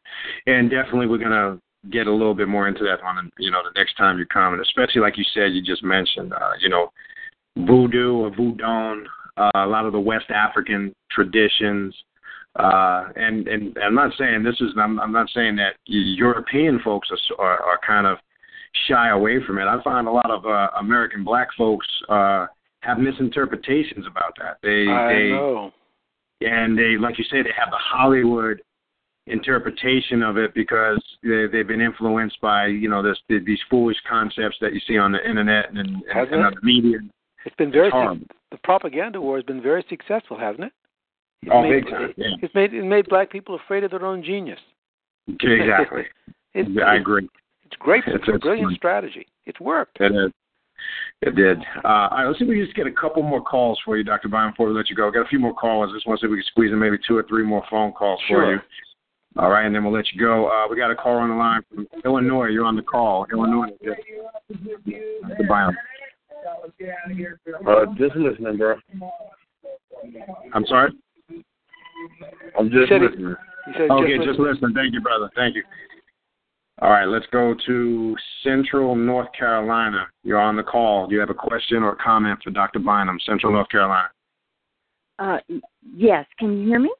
Yes, we can hear you clear. Excellent. Thank you, brother, so much for texting me tonight. I have one quick question. Sure. Basically, what I'm hearing is nature is a major part of reawakening what you have forgotten, being a part of nature. Am I correct? That is correct. Okay, one major thing that I have found that works really, really well, I dig a pit, and during certain times of the month, I go down in that pit for 4 days. The pit is as deep as I am and as wide as my arms stretch out, and I sleep. And it's phenomenal, the awakening. So I'm just, this is just information that I've used, and I've benefited greatly from doing that out in the woods. So give thanks. You are so knowledgeable, brothers. Give thanks. This is Mama AZ calling you from High Point, North Carolina. Thank you. Well, yes. Well, it's interesting you should mention that. The ancient Kemetic Egyptians had a ritual of initiation in the Great Pyramid, in that the person who was to move to the highest level, they would come deep into the pyramid with the priest and the priestesses, and they would lie down in the absolute darkness of the pyramid with its echoing chambers, and they would lie in the tomb. They would be there for a while, and during that tomb, they would have a psychological death, and they would leave their bodies. They had an out-of-body experience. It's called dissociation in psychology, psychiatry, and they would be renewed, and they would come back reborn, i.e., resurrected, reborn, and their spiritual life, deeper spiritual life, became dealing with an earnest. So you're sort of touching on that in your own process and ritual that you've rediscovered. We don't have time now, but there is a whole psychology of being able to leave the body for a period of time and travel in precise ways that the ancient Egyptians knew about. That is the only place we know about that in the Western world is locked in the archives of psychiatry. And psychiatry makes it a pathological state. It is not a pathological state. It is a capacity that human beings have, and in particular, it seems like African and dark-skinned peoples in India have greater or easier access to it, probably because they're more psychologically open to it. Probably because they're just simply more psychologically open to it. But there is a whole phenomena, and I spent a considerable amount of time in the book Dark Light Consciousness in Chapter 1, I believe, going into detail about that, the capacity to do that. Because all of us are going to experience that. You listening right now in the audience, you're going to have an experience like that in full measure at the time that you finally leave the body, i.e. when you die. But you also periodically have that in your sleep, in your deep dream sleep, where you leave the body briefly, and you also have that in crisis states. Like if you unfortunately are in acute pain or you're in an accident or something like that, you briefly, physically leave the body, okay, and then you come back to it. The ancient Egyptians discovered how to do that precisely, and during their initiations, that is what the neophyte did, and then when they came back, their true spiritual life began, okay? So this has a long, long, long history, and that is why the inside of the pyramid tombs have the pyramid texts, which are all about solar travel and travel to other worlds. That's not, mumbo jumbo. That's what the West wants you to think it is. No, these are precise star maps based upon the astronomical knowledge of the external universe and the psychological knowledge of the inner universe, and they reflect each other. As within, so without, as above, so below, the Hermetic philosophy. So don't let this be taken away from you. That's right. Don't let that be taken away from you. Give thanks, brothers. Give thanks. Give thanks for giving me this confirmation. I've been doing this for 30 years, and my guides have been ones like Chief Joseph, Black Elk, Chief Frank Fools Crow, and many others. There have been many others. I'm sure there are many others, and there are probably many others who are there helping you along that you don't see. Check out research on called Initiation in the Great Pyramid, and you will find historical confirmation of that also that goes back thousands of years. Give thanks, sir. Give thanks. All right. Thank you for the call, sis. Appreciate you listening. Yes, That's powerful, Dr. Bynum. I'm glad you shared that information, and then definitely we got to elaborate more on that on your when you come back on and get more into the Kundalini. So I think we're going to stop there. But that was a great way to close it out, what you just broke down. That's some powerful information, and I hope everybody listening, this has left an impact on your psyche. So you go research this. And again, before you go, Dr. Bynum, you let them know where they can get your books again. I've let them know, but I think you prefer to say Inner Traditions is probably the best place to go to get most of these books. Well, Inner Traditions is the book is the you can always get all of them from the internet and Amazon. Correct. But Inner Traditions is where you get the book Dark Light Consciousness. And again, because I have a medical and psychological background, I tend to present this in some depth and detail, clinically speaking, because I want folks to know that this is based in medicine and science, not only history, but medicine and science is today. So Dark Light Consciousness is from the internet or from the publisher Inner Traditions. The African Unconscious is from Cosimo Books, but you may not be able to remember that. So if you just go to the internet and order or Amazon.com, The African Unconscious under my name, you can get a copy there too. The emphasis of both the African Unconscious talks more about the psychology and the history of medicine and background, all related to this African notion about the unconscious. The other book, it talks about the actual physical and psychological methods and techniques for awakening that spiritual energy that we talked about earlier with the ancient Egyptians. So they're really companion pieces. And you may get some criticism from folks reading it that you're focusing too much on the science and the medicine of it and not enough on the politics of it. I think it's very important to know about the medicine and the science. I agree. The medicine and the science about it, and not only the politics and the history. Correct.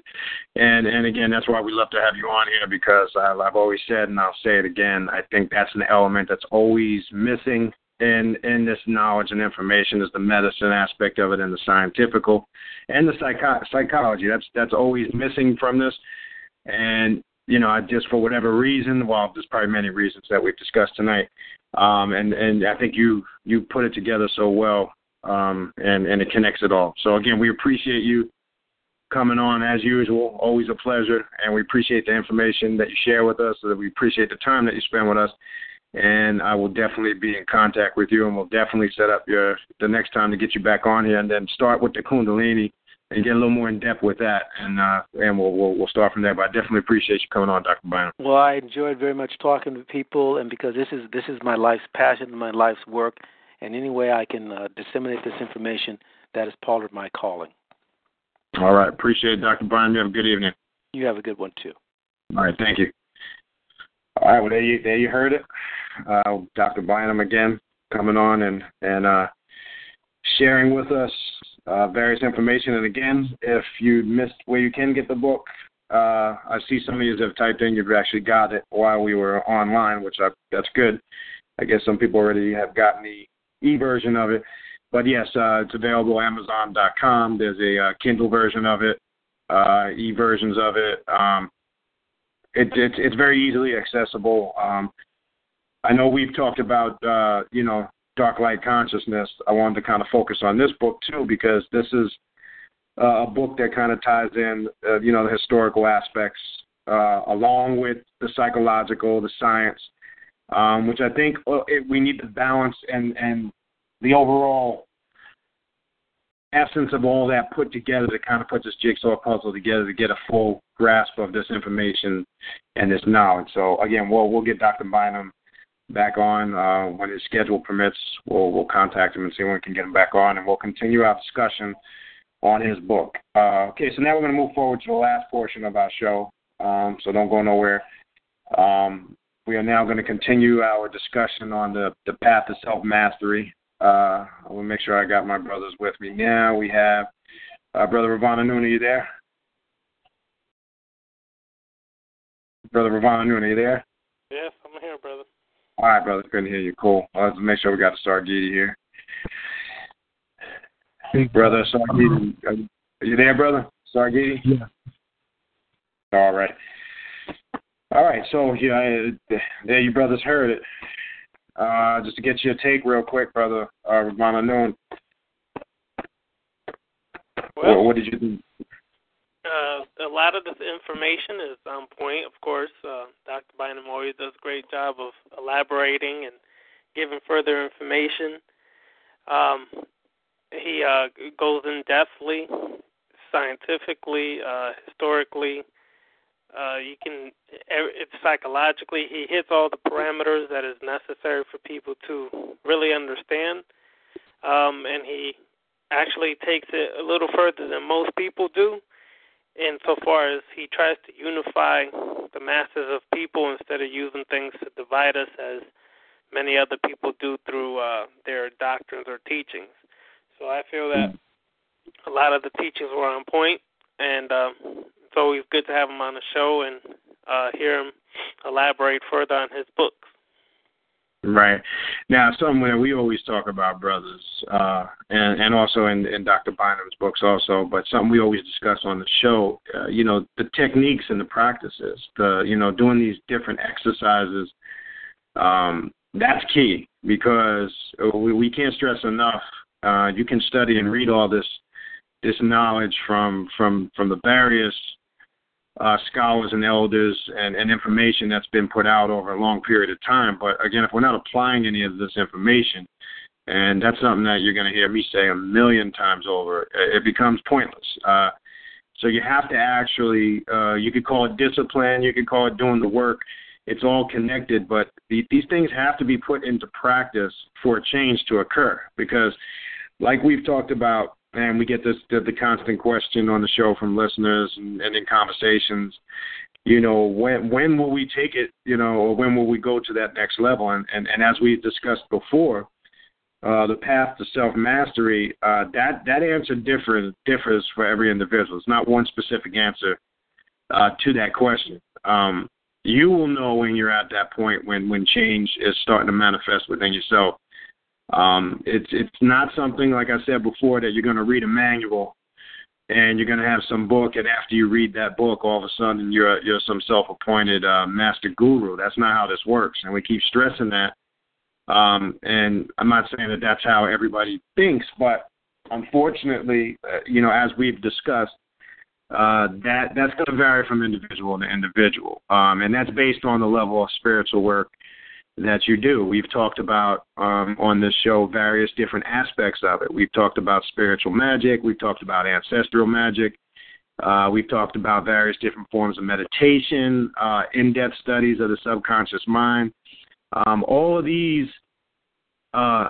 systems and tools and levels of information is very important and critical for us to study and master in order to see that change. Again, there's no time frame on it, and I tell people that kind of ask that question. Don't put a time frame on it. It's something that you gotta, what you put into it is what you get out of it, point blank. So if you're not putting anything into it, it's not going to happen for you. You got to put something into it. So, brothers, maybe we can elaborate a little bit on what I want to discuss for the rest of the evening to close out with is this path to self-mastery, putting in work, the spiritual disciplines, the various different methods, and there are many, that we need to do consistently to kind of bring about this change, if brothers want to elaborate on that for a little bit. Sure, of course. It's always important on the path of your own path to find what best works for you. There's many different methods out there and techniques that one can utilize, but what's most important is to find what's best for you, what makes you feel comfortable, what makes you feel good. And that right there is what helps a person on their travels. Right. Because one of the things that we seem to forget is that there is no one path for everybody. And correct. We have to get out of that illusion, whether it's African traditions, Dravidian Indian traditions, Native American traditions, Asian traditions, whatever the case may be. We have to understand that it's not one method or path for everybody. So you have to basically really dig deep and find what works best for you. You have to find which meditation techniques works best for you, which That's is right. One of the best methods to find yourself and master yourself is meditation. You have to find what mantras, chants, hikau, words of power, whatever the case may be, works best for you. Sound is very important because sound helps actually transmute your DNA. You have to find what diet works best for you. There is no one diet for everybody, and whoever tries to tell you that is delusional and deceiving themselves and you. You have to find also, what exercises, whether it's yoga, Tai Chi, or things of that for body movement, body work. You have to find what works best for you. There is no one method, and when you understand that, you will realize there is no right or wrong on your path. There is only what you figure out to work best for you, which means that you may try things that may not work. That doesn't mean it was wrong or bad for you. It just means it wasn't in vibe or unison with your frequency. So always understand that it's important. It's important to really get down to the nitty-gritty on your path. Another thing that is very important on the path of self-mastery that people bypass, that is dealing with your dark and your light. In this society, in this world, all we like to deal with is the light. The light, the light, the light. Everything is so light and so beautiful and so merry and so lovely. But there's a dark side to everything. And you have to understand that. You have to really understand that there's a dark side to everything, because this world has taught people to run from pain, to run from hurt, to run from those things. And realize this or not, those things can teach you just as much as something as wonderful as the light or anything else you choose to call it. Those things can actually help you grow and transform more than you ever could realize. But because we don't understand that, because we run from that, we are really doing a disservice to ourselves. And that is the most important thing that I think that people forget on their path, is that you cannot bypass that side of yourself. That side of yourself is just as important as anything else. And you don't turn a blind eye to it. You don't run from it. You don't hide from it. You don't ignore it. You don't meditate it away, although that will help you deal with it and confront it and go into it. What you do is you have to actually sit there and understand why it exists in the first place, why it's there, and why it's a part of who and what you are. And if you don't do that, if you don't take the time to really do that, then what happens is that you will eventually lead yourself to a state of delusions. And why we use that a lot on this show is because people do not understand that without confronting these things, you will never truly grow. growth really occurs in the chaos more than it does in the peace. But people don't understand that. The world, the universe, whatever you want to call it, was created in chaos, not in peace. That's right. So understand that. And I want to read this part right here from Emerald Tablet, Personal Alchemy. That's too complicated, brother. That's too complicated. Yeah, it is, brother. That's a complicated book, Alchemy for Personal Transformation. And I'm going to read this part right here because it's very, very, very important that people understand this. It's important because it's going to really go over what I just stated, and that is, and it says, and let me, see, now I keep losing the part. I just had the part, now I lost the part. Hold on now. Come on, brother. Get it together, brother. Get it together. I'm getting it together, brother. Okay, it says, as sentient beings, our only advantage is to live on the edge between yes and no, in the chaotic zone where only intuition knows the way. So finding truth requires using our minds and following our hearts, which is why the alchemists sought to develop a feeling intellect. That is what they meant when they warned that the alchemist could transmute nothing until he had transmuted himself. At that point, the alchemist opens him or herself fully to feeling and experience. Right. Now understand this. You have to open yourself up fully to what you're feeling and to what you're experiencing. Ignoring it, hiding it, running from it, sweeping it under the rug is not doing you any service. You're doing a service to yourself. You have to live fully in the moment of what you're feeling within that experience. And that is the chaotic energy. A true spiritual and mental alchemist uses chaotic energy to transmute themselves to a higher state. No, brother, chaotic energy is evil, brother.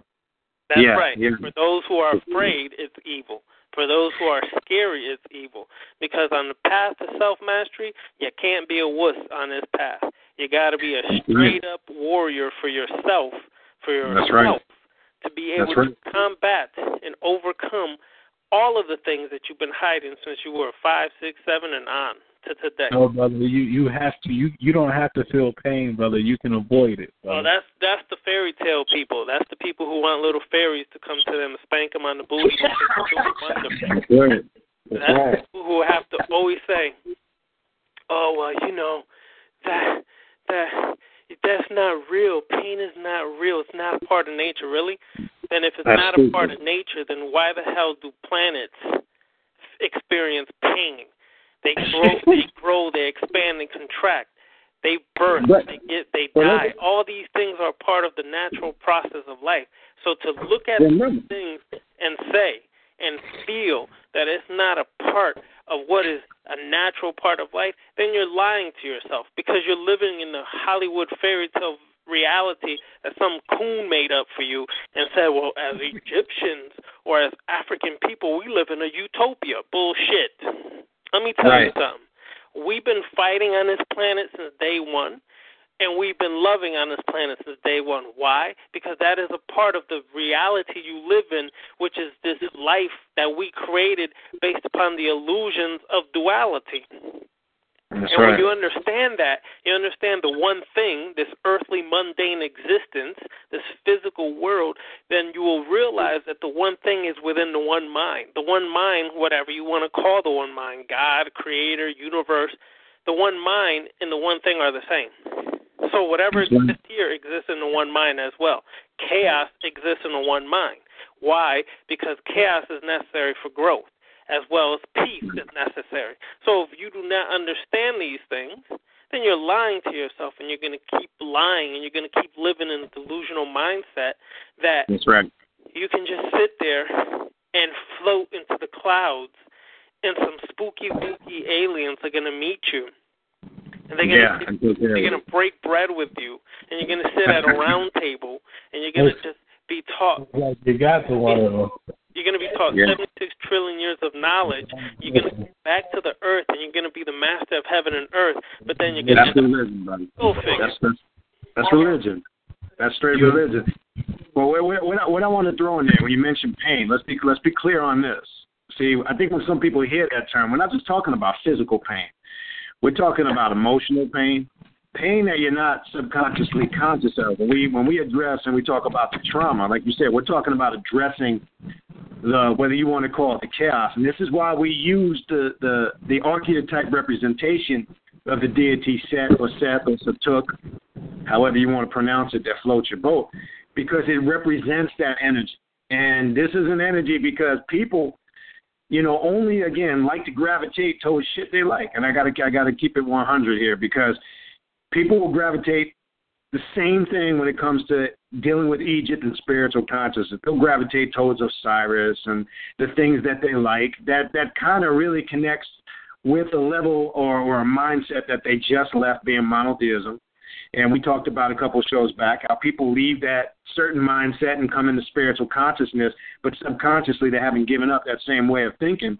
And I find that these are most of your revolutionaries, your down with the white man people, but they think like the white man, and they're not subconsciously aware of it.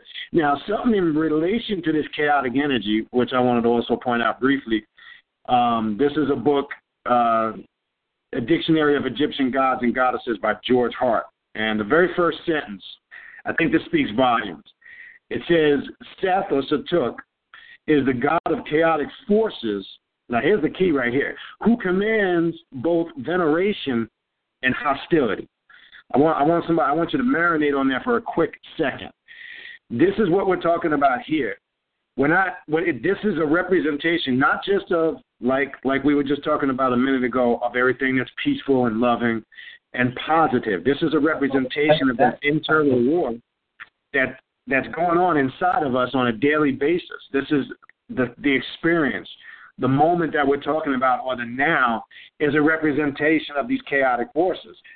Now, we talked about on previous shows tapping into the unlimited potential, because we know in order to have organization first, you have to have chaos. Because out of chaos and confusion comes organization. So chaos just represents, get out of your mind the triggering thought when you hear the word chaos. You automatically, if the mind starts to connect it with something negative, then you don't understand what chaos really means. Chaos just means, we talked about this, and the same book that Brother Ravana Noon just read from, Dennis William Huck's The Emerald Tablets, Alchemy for Personal Transformation, talks about, to really understand and grasp this, you cannot define anything or put a limit on it, because by doing that, you start to create other gods, other concepts, and you take away from the essence of what the whole thing connects to, meaning chaos has no boundaries. Chaos has no limits. Chaos has no beginning, no end. It represents unlimited potential. So we first have to establish, get out of your mind when you hear that word, that it associates with anything negative. That's part of the programming process when we deal with surface information. And you even heard Dr. Bynum talk about it earlier, that there's a concentrated effort to indoctrinate people on certain levels mentally, and this is one of many. So when we hear that word chaos, we got to get out of our mind that it has anything to do with anything negative. And this is why, for an example, when people study Egypt and they study the different deities and the archetype energies that they represent, people shy away from deities like Satuk or Apaphis, because they don't know what it represents and what it means, because they still approach it with the same religious mindset. Oh, well, I'm told that Set would be a representation of the devil. See, that's Christian influence that we have to completely rid out of our mind. Don't bring that into higher states of consciousness and tapping into the subconscious mind. You will never grasp the path to self-mastery. So we don't even like to use that term, because there is no such thing as the devil. But when you take that concept and you try to cross it over into higher states of consciousness, that's what the Emerald Tablet or the Tablet for Personal Transformation is warning us against. When we do that, we create other things, which creates other things, which gets us further and further away from the very core essence of what the tablet, for an example, or the rubric of the tablet was trying to express on this path of self-mastery. And if you also notice, Dr. Bynum mentioned the doctrine of correspondence several times tonight. He mentioned two aspects of it, as above, so below, but also within and without. That's the key. So when you're reading these stories, and we talked about it earlier with the Osiris story, it's a representation of the spiritual conflict, good and bad, that exists within you. These were outwardly stories that were recorded as a representation or a visualization for you to grasp onto to understand the inner workings of the mind. This is what this is talking about. So, brothers, when we talk about pain, I want to just be clear moving forward, because I know when people hear chaos, the mind's programmed to go to negativity. When people hear pain, the first influx of thoughts might go, are we talking about physical pain? There's emotional pain. There's even spiritual pain, because as we talked about before, there's a lot of forms of pain. That's right. Kundalini is not always a positive spiritual experience. So there's spiritual pain, too, that connects to the physical. Let's elaborate on that. That's an interesting point. Many don't understand there are different forms of pain. And of course, all pain stems from the mind. That's first and foremost. That's where all pain originates. It originates in your mind. It originates in your mind usually as a form of neurosis. Then it exists in your emotions as emotional pain. Then it manifests itself physically.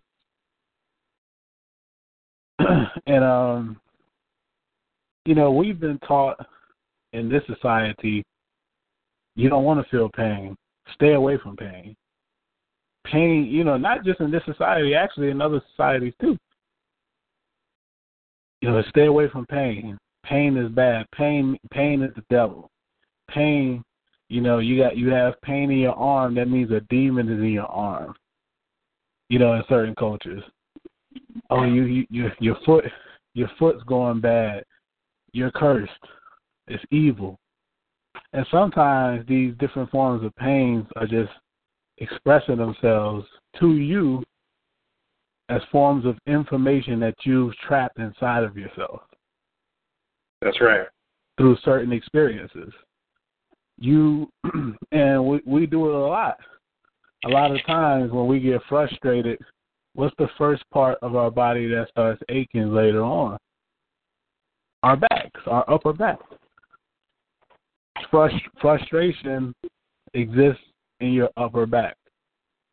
This is why we have pain in that area a lot, most of us, because we don't release that frustration. We hold it inside, and it creates that blockage. But understand, on this path, if you're afraid to experience pain, anger, different things like that, you're not going to get too far. Trust me, this path is not for the weak at heart. And, a lot of times, to be honest, most people don't like dealing with what they call, quote-unquote, negative shit, because they don't like to deal with their own shit. This is why they say, I'm avoiding negativity. Positivity, you see it on Facebook all day. Stay positive, positive, positive, positive, positive. You can't be positive all day. That's an imbalance. That's not reality. Anybody that tells you to be positive all day is a fucking loony. A loony bin. That's all I wanted to say for now. Nah, bro, that's an excellent point. And something we want to stress too. And me and Brother Ravana Noon were talking about this yesterday or the other day. And we just want to be clear on this. We bring guests on this show not because we agree with everything that they teach. I just want to stress this. This is a very important point. And we actually had discussed that. We will make sure we also make this clear before every show. We bring guests on this show just so you, the listeners, can get a broad spectrum of the level of information that's out there. So I just want to make that clear. We don't bring guests on this show because we agree with everything that they teach. We do believe, well, I don't want to use the word believe, but we do accept the reality that everybody has something to offer, and You can grasp levels of truth and everything that people are saying, but that level of truth, you have to come to the realization of it for yourself. So we want to be clear on that. We don't, agree with everything that every person that comes on this show talks about, but that's not why we bring them on the show. We bring them on the show so the listeners can make that decision and hear what they got to say, and come to the conclusions on the information for themselves. So we that's why you always hear us say we don't subscribe to, one way of thinking, or we're not promoting any organizations, we're not promoting any group, we're not promoting any one individual as the exclusive teacher on spirituality, because that way of thinking has gotten us fucked up for many years, because I call them the conscious pimps, and there's too many conscious pimps out there. And I told everybody those days are over. That day of I am the supreme leader and you under me bullshit, that's over. That if you fall for that game in 2015, you deserve to be taken advantage of, used and abused. So the days of the Louis Farrakhan, Dr. Yorks, Yahweh Ben Yahwehs, if that's the bullshit you still want to be up under, then that's entirely up to you. But we're telling you here in this day and time, 2015, the only spiritual master you need is yourself. Because these Negroes ain't telling you anything that you can't find out on your own. So we wanted to make that clear, crystal clear, I hope. This is why we do what we do, and that's why the show is called Awaken the Universal Minds, because we want you, the listener, to always be the governor of your spirituality. Don't never put your soul or your spiritual consciousness in the hands of another. That can be very dangerous.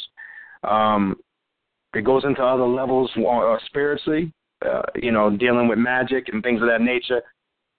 So you really got to be cautious of that. So we just wanted to make that clear. Brother, Sidnet is our new spiritual leader, brother. Okay, listen.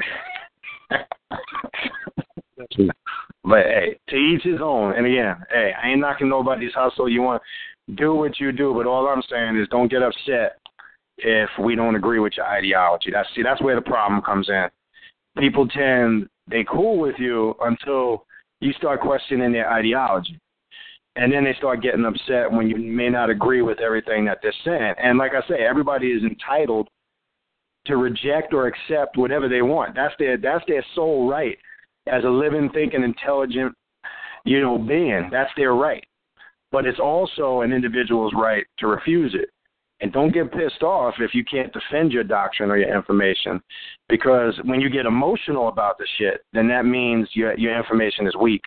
And if I can get into your emotions, then spiritually I can go to work on you and break you down in every fabric that needs to be broken down spiritually, mentally, and emotionally. So, something that I wanted to add into there is something interesting that I found out recently. I thought this was very interesting. I'm reading this book. It's called Things Fall Apart. I don't know if you ever read it or heard of it. No. But it's about this guy named Unconcious that lives in a village in Africa, and it's a whole story about, him trying not to be like his father and different things like that. But something that I thought was very interesting in this book is what they were saying about the belief system. Like, what tribe is this? It's a tribe in Ghana. I can't think of the name of the tribe that the book talks about. But this tribe, they have a certain belief about ancestors and gods and spirits and stuff. What was interesting when the Christian missionaries went over there, they were still trying to, use their ancestral spiritual system. Something interesting that happened was when they try to push their beliefs on the Christian missionaries, it didn't work. When they gave the Christian missionaries land in the forest that they called evil because they thought something bad was going to happen to the Christian missionaries, nothing bad happened to them. But the point of that is your belief system is literally in your mind. That's right. It's all in your mind. And that's an excellent point. Actually, somebody just typed in Brother Sargiti, and you are correct. I remember stumbling across that book years ago, but Brother Mike Seth Atner types in, it's, I believe the author is Chawana Arkaby. I believe I stumbled across it years ago. That's the guy. Yeah, that's his name. Yeah, the author. I remember briefly, I have very little about it, but now that he typed that in, that's a book that, and again, it's a good book to show the mental condition and how psychologically they can mess with your emotions. That's something that... And it also shows how sometimes you can believe in something so much that it deludes you from the rest of reality. Correct. You just basically explained every religious person on the planet. Pretty much in a nutshell. Yeah. And that's the thing. That's a powerful statement. That's what people don't realize. You can believe in something passionately, and the key word is believe. Okay, you can believe in it wholeheartedly. You can live by it every day. That necessarily don't make the shit true. And that's a reality that people don't want to accept sometimes because it takes them out of that comfort zone. And it's just easier. And it's funny because Dr. Bynum was talking about earlier how Western society, for an example, you know, you have European scholars today professing that the Greeks were the first ones to you know, institute all these high levels of knowledge and medicine, et cetera. And it wasn't, the Greeks never hid the fact that they got it from Egypt. It's just this propaganda that's always put out there, you know, promoting them first.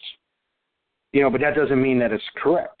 And this is what people don't understand. It's the same thing in dealing with information. Like we talk about the chaotic energy and chaos and the deity Sethus took, just because you've been taught and programmed that is negative, because they do the same systemized mental psychological bullshit on your brain when they teach you about Egypt, because they make you or convince you that you're under the illusion that you left one wrong way of thinking, but now you're in a higher state of consciousness because now all of a sudden you identify with Egypt and you put on a dashiki and some Egyptian musk and a nice big-ass ankh and you read the Book of the Dead. Now all of a sudden I'm not religious no more. But like we said on the show, did you go into the inner depths of your subconscious mind and really address the impact that Christianity had on you? Because there's aspects of it that you're not conscious of that you see on a regular basis. But those that are trained spiritually and are really raising their vibration up, we can look at some of these motherfuckers and tell that they're just hiding behind the dashiki and the big-ass ankh and the nice-smelling oils. And we can really see that on the outside they might have changed their physical appearance. They look spiritual and holy. But on the inside and on the inner workings of the mind, they're not thinking any different than they were when they were a spooked-out Christian. That's what we're trying to get people to see when addressing these things that they're not addressing and trying to sweep under the rug, act like it doesn't exist. Because some people go into these different cultures and schools of thought to run away and hide from shit because they think by masking it up with spirituality or religion, it's going to make it go away. And I know, Brother Ravon, I know you got some shit to add to that. But I just wanted to be clear what we talked about, Brother Ravon Noon, about bringing people on the show. And I know we had a brief discussion on that. So I don't know if there's something you probably want to add to that, too. Maybe.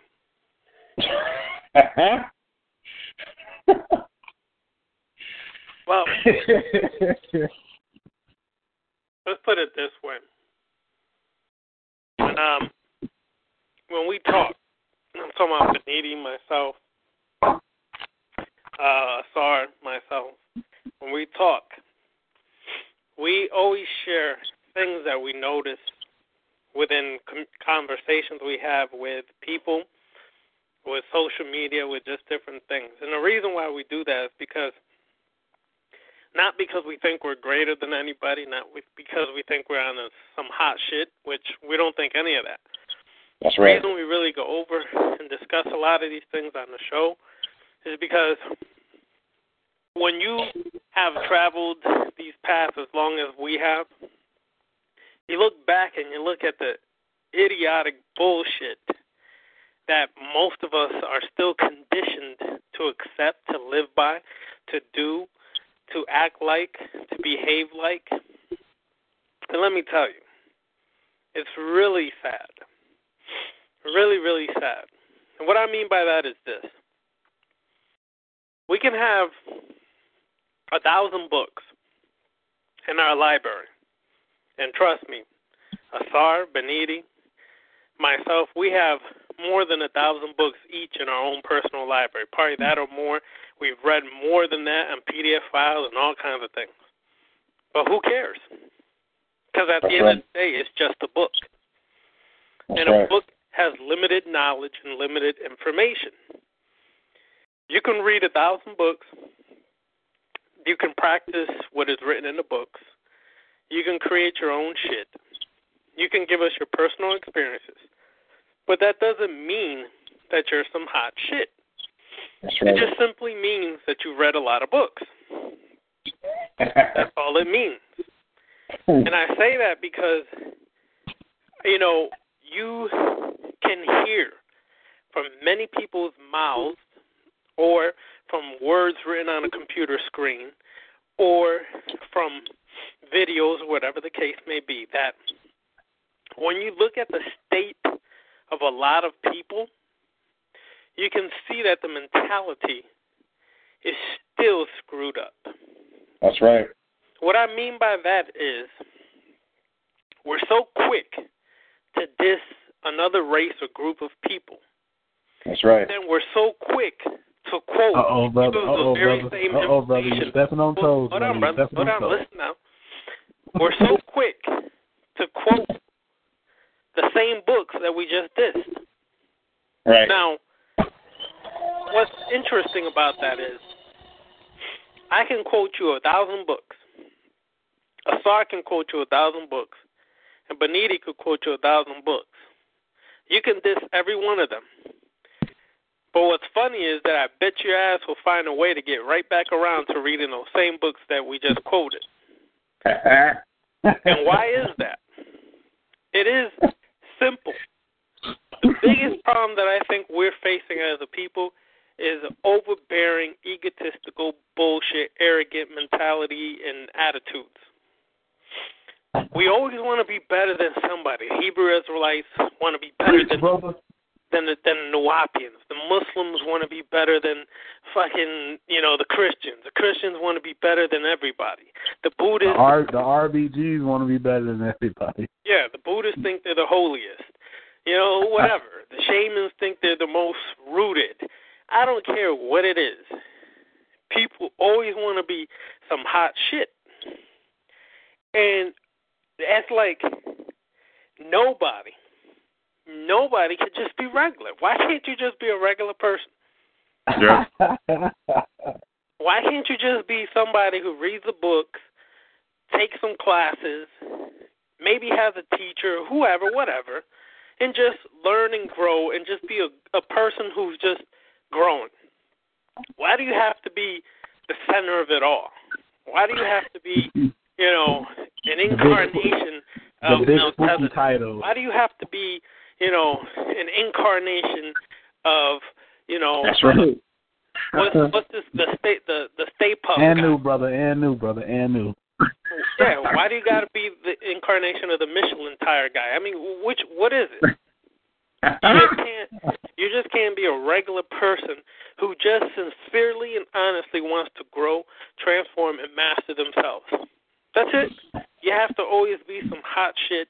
You got to be the next level master. Nobody knows shit but you. We can't figure it out without you. And that's bullshit. Because let me tell you, what is the purpose of sharing information with somebody? There's only two things that usually I notice comes out of people's mouths.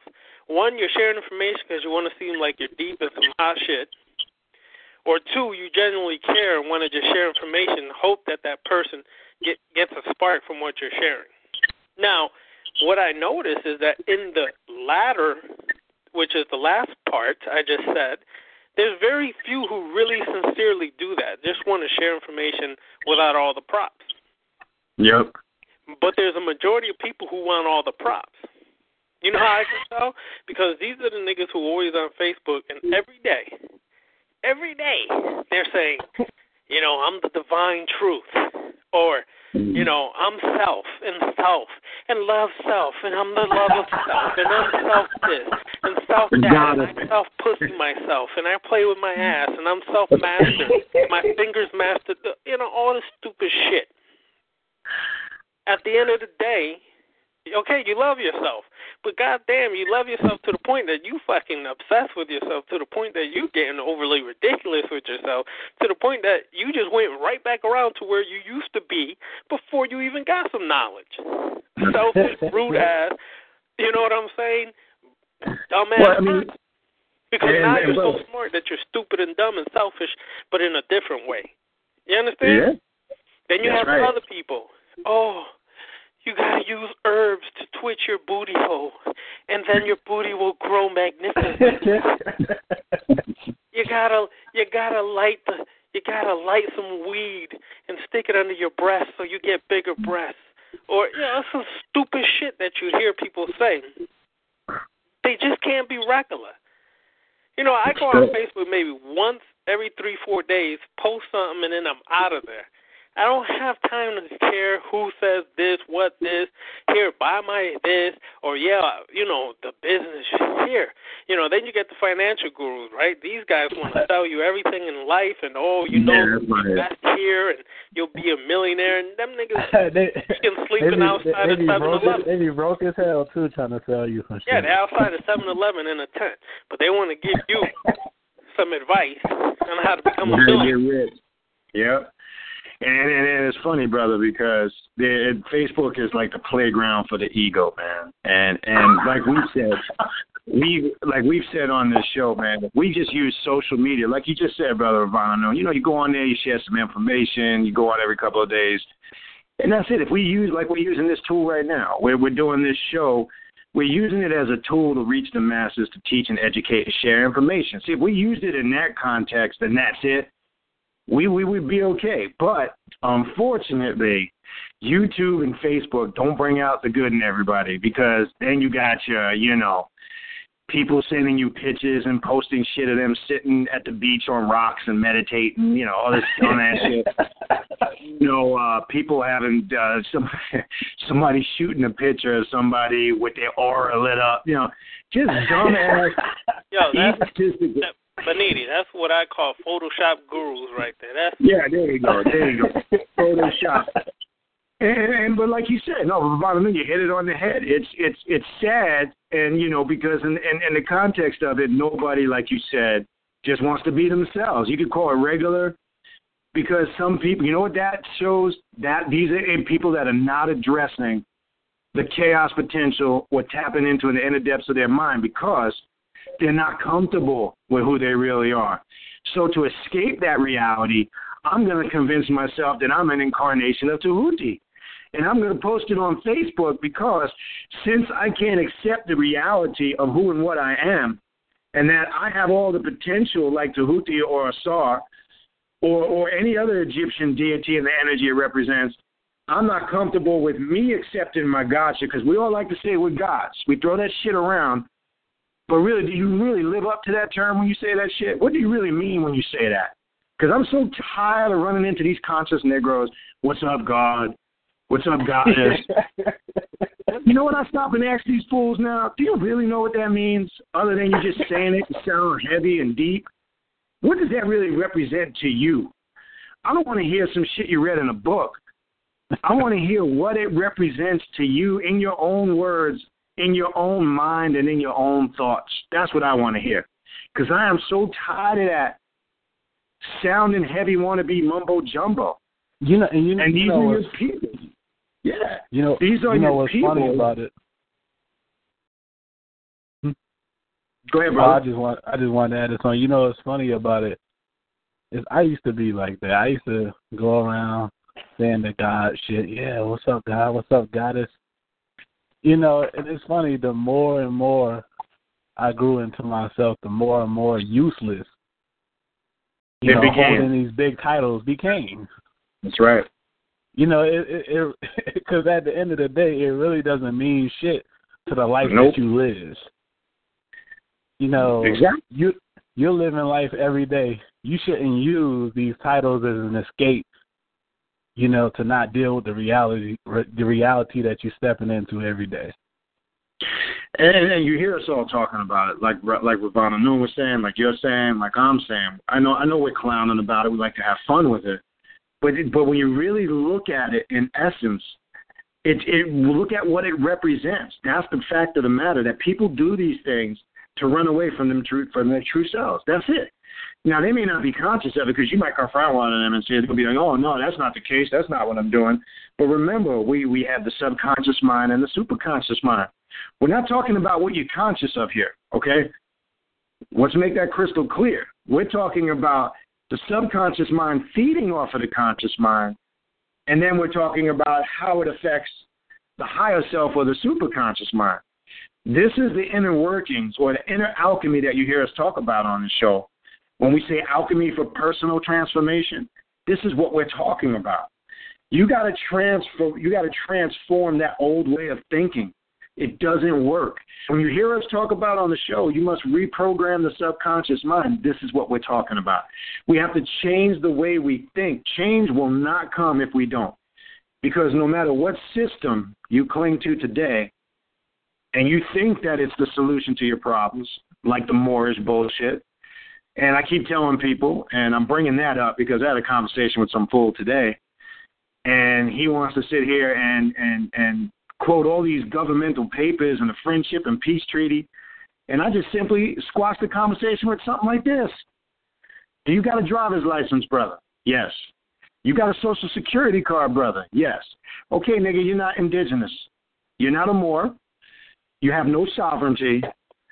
So how are you going to preach to me? Hey, what about the Moorish brother that got killed by the police recently?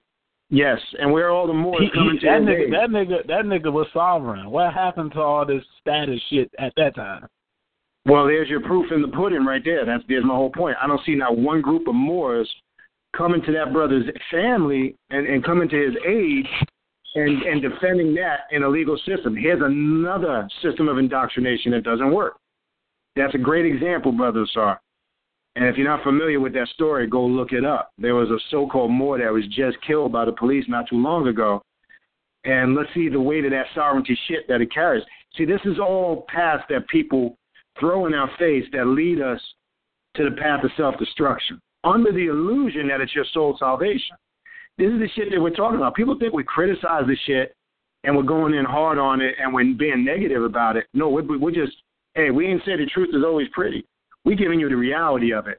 All we're saying is if that shit is reality, let it stand on its own too. It can't. So don't lecture to me about being no damn Moor when your ass still got a driver's license and a Social Security card and you're still in the system, but you want to charge Negroes $500 to give them a naturalization package and tell them they're going to be out of the system and be sovereign. Come on, man. Stop the bullshit. Let me share a story with that.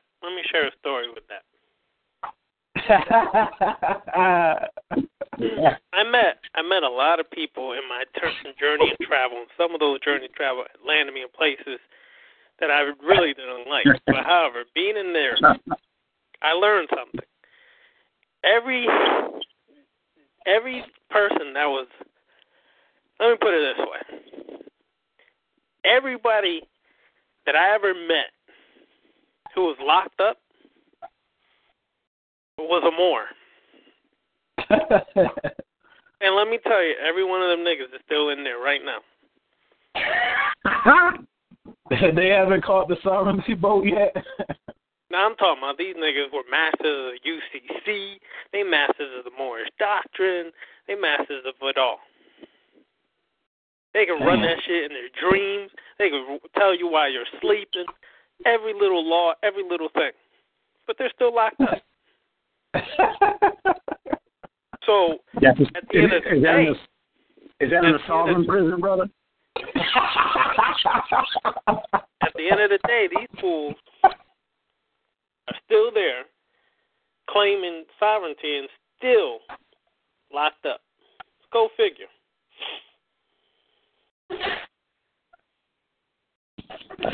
Now, if that's not some real crap, I don't know what is.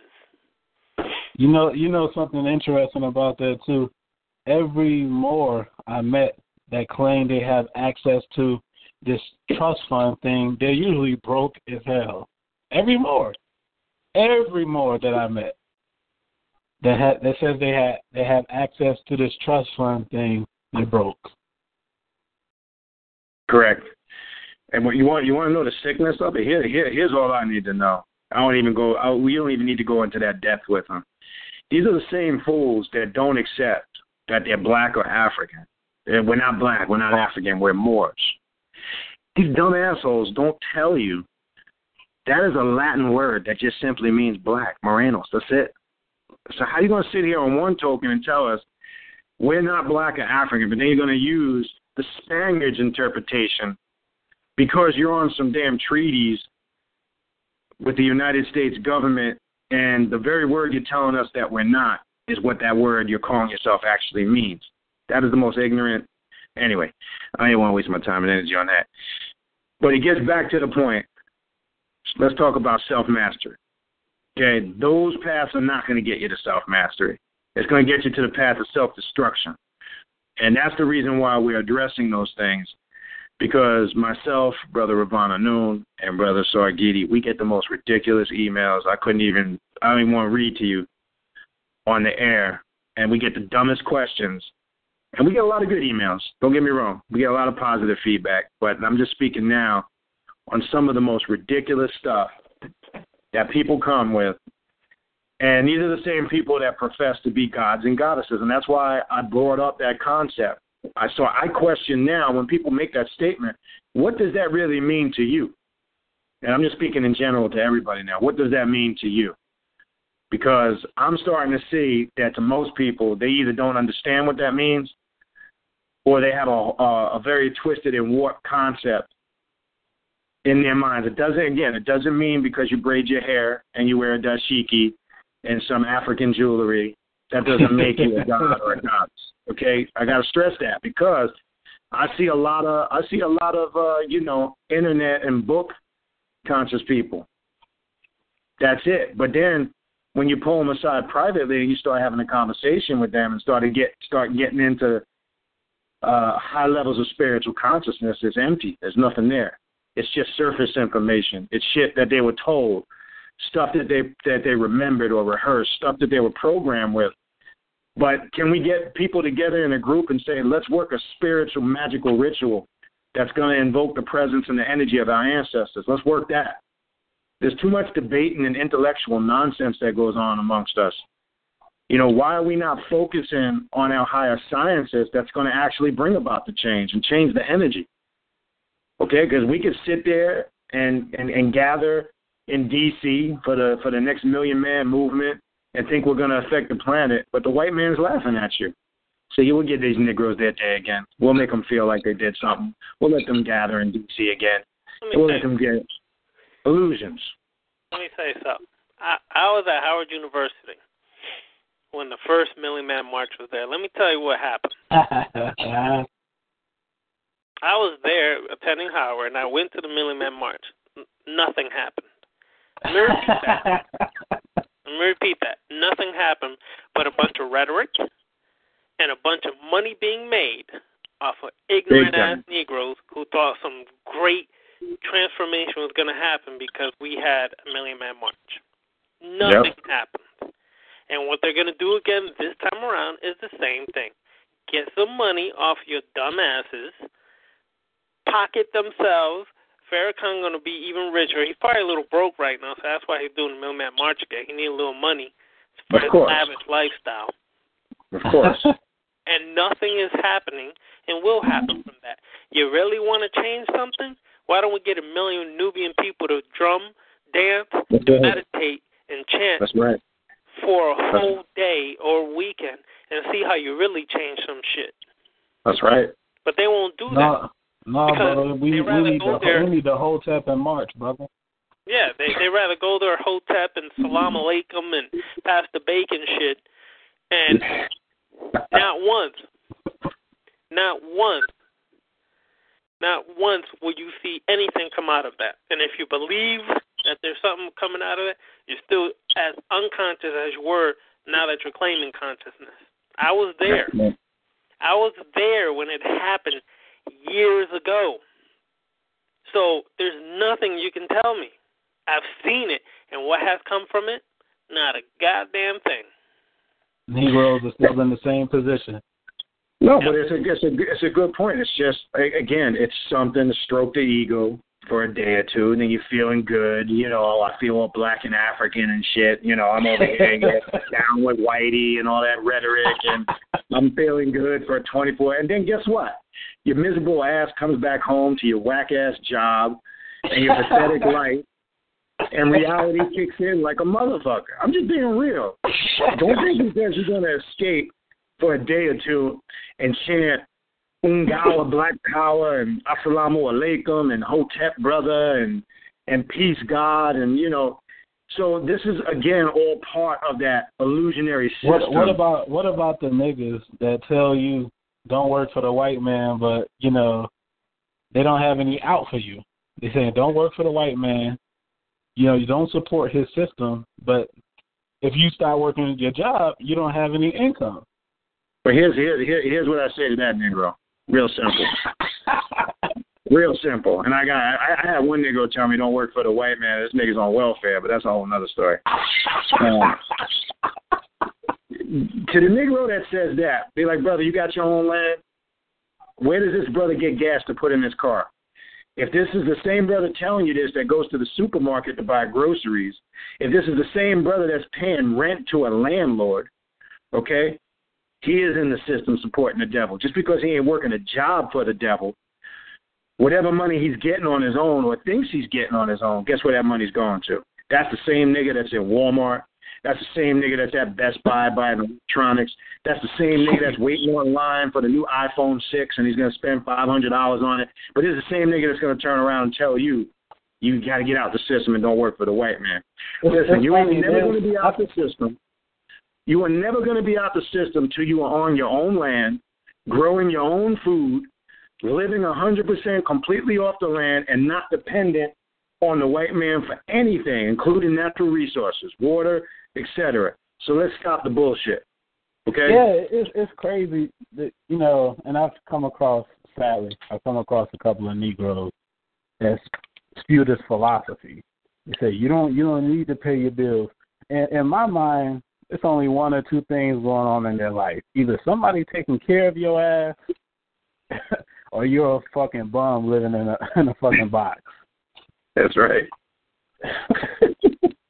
And the reason why we use the word Negro, remember, the Greek word Negro comes from that word necro, which means dead. So when we're saying Negro, we're talking about these mentally dead folks. Okay, that's it. So we got to get out of all these systems of measuring people by, because they don't work. They're irrelevant. Okay? We got to realize we're living in a day and time where a lot of these systems that people are trying to promote do not fit the day and time that we live in. Okay? And that goes for our wannabe Muslim brothers. That goes for our wannabe back in ancient Kemet and ancient Egypt brothers. Those same systems of reality are not in place in 2015 in the United States of America. So we need to, again, as we've said on this show, we need to update that information and bring it into now time, not live back in the past. Oh, say that again, brother. Update the shit. Stop wearing fucking costumes, walking around looking crazy. God damn. I can't. I don't know what to say when I see these niggas walking around looking like a Christmas tree with fucking Ankh hats on and shit. Like, God damn, nigga, you in 2015. Well, there goes somebody again that has to profess outwardly that they're spiritually conscious. Now, let's not get it twisted. I just want to be clear. It doesn't mean you can't have pride. It doesn't mean you can't wear your hair natural. That shit is all good. That's not what we're saying. But there are those that just go to the extreme, like you're saying, brother, the Christmas tree people. You know what I'm saying? The Christmas tree people, you know, they got to overdo it. You know, they got to have on the metallic, shiny, you know, it's like, damn, Negro, you're blinding me. You know, but these are the people that are not comfortable. Again, they have disturbed souls. They just feel the need outwardly that I have to profess my Africanness to just an extreme that's ridiculous. And again, this is again what we're not addressing when we're not dealing with the trauma on the subconscious mind. That's part of that. You may not think, you say, well, how the hell is that connected? That is the soul crying out for some type of attention. But where is the origin of that energy for that attention coming from? That's what you need to tap into and figure out. You know why I'm saying that? And we could all relate to this because we did that shit at one point. We felt at one point, I got to have all these Egyptian symbols on, and I got to wear this type of robe, and I got to present a certain type of look, because if I don't, then I'm not projecting my outwardly consciousness on everybody else. But you know what?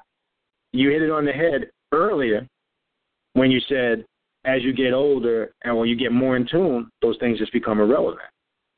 Because it's ridiculous walking around wearing costumes, calling yourself a god.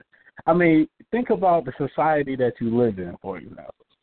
That's right. You're in North America. You're walking around Monday through Friday looking like a Christmas tree. You got the onks on. You got all the fucking gemstones wrapped around your arm and shit. Right. Think about you presenting yourself. Or you got what about the part-time African conscious dashiki wearer? The same nigger on his off days, he's African and cultural. But then this is the same hypocrite that goes to work at Home Depot the next day for the white man. But he's out preaching black consciousness to your ass and telling you how you need to separate from the cracker. See, that's a sickness, man. That's a damn sickness. And we need to address this shit because we're being enforced. It's promoting systems that are not real, man. I'm sorry, that shit is not real to me. Don't take it personal, but this is how we approach this because, hey, look, ain't no shame in my game. I do what I want to do based on what I want to do. I know that sounds crazy. Say it again. I do what I want to do based on what I want to do because I want to do it. Not because I want to do something because everybody else is doing it. You know, I'm not into that whole, and none of us are into that whole one systematic way of thing. Because remember, as long as it's not in excessive moderation, this is why you need to be on this diet, brother. It's the only diet. You need to follow this doctrine and this information. It's the only, that's all bullshit. You need to follow yourself. Yourself in the sense, you know what you need in moderation. That's the path of self-mastery, not somebody telling you what you need. How can somebody tell you spiritually what you need if they can't get inside your subconscious mind and feel the thoughts that you feel and tap into your own personal energy? Because like we've said, stop trying to use Egypt and all these different cultures and practices as a cover-up because you're uncomfortable with who the fuck you are in 2015. Stop trying to use that as a cover-up. Correct. Most definitely. Brother Vaughn, I know something you want to add to that, brother. Let's see. Well, simply, I go back to the same thing the way I said at the beginning. And I'm going to use something that Buddha shared once. He said, stop trying to become and just be. Say that again, brother. Stop trying to become and just be. And now, let me elaborate a little further, because some of us are not intelligent enough to understand that. You're wrong for that. So, let me elaborate. Here it is. You're going to hell, brother. You're going to hell. What it is this. Simple. Everything that you already want to become in your mind, you already possess all those qualities within you to be that. So how can you become anything other than what you already have the qualities to be? If you allow yourself to be and just bring forth the qualities you possess, you can just be that and not try to be more than what you already are and try to be some guru and try to be some master rapper and try to be some master DJ or try to be a general of what army, I don't know, but try to be something. You know, you try to be everything. You're trying to become everything than what you already are. You already are and possess all these qualities to just be that.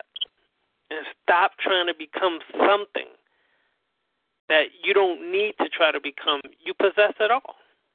But that's the problem with our minds and our realities and our state of being, is that we always feel like we're not good enough. So the only way to change that reality is to try to be something else, because I can't be good enough. I'm not good enough because why? As we started off this part of the show, because I run from my bullshit. I run from my chaos. I run from my pain. I run from all these things. But if you learn to just deal with that, and you have the power to be the master over all those things, then you'll always try to create an alter ego or another reality than the one you're really living in, because you haven't dealt with what you should have dealt with, which was your bullshit. And once you deal with your bullshit, there's nowhere to go, then you just be. And you're content being that which you are. You're content. You're happy. You're not seeking to be, master alchemy, junior 6'6", 25, 30, whatever. You're not seeking to be. You're not seeking to be the master of heaven and earth. You're not seeking to be, What about Master 9, brother? Yeah, Master 9, the incredible Magus. You want to be a Magus now, and you want to be a fucking magician, and you want to be a fucking, damn. When do you just be yourself? You always got to possess a title. That's a sick mentality. I always got to have some title to make myself feel better about my bullshit. So I'm going to end up being a general of a fictitious army, that is so pro-black and profound. Yet shit sets off and you can't find these fools anywhere. Come on, man. Let's be real now. Because I don't thrive in a society, now I have to switch it up, and I have to be the pharaoh of ancient Egypt now. Yeah, or I have to attack the very society that I'm failing in. So to hide past my failure, I have to diss the hell out of the society I live in. Because it's convenient bullshit to do that. And that's the part that people are failing to realize. You have to just get to a point where you do the work to deal with your shit and be the master over everything in your life within yourself. And because of that, you will learn the truth of self, and you will not always be seeking to be something other than what you are. You'll stop looking outside of yourself for all the answers and realize that the answers are within. You will start living life from feeling and intuition and be fully in the moment of that experience, and stop trying to run from the experience because it might hurt my feelings. I might get hurt. Well, let me tell you something. If you're afraid to get hurt, you don't need to be in a relationship. Period. If you're afraid to get hurt, don't look at yourself in the mirror, because that's the first person that hurts you is yourself. That's right.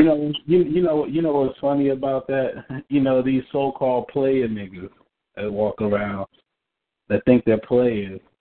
These are the same niggas that's afraid to get hurt. Oh, I got my heart broken one time, and they're trying to act all tough like, yeah, I'm a player.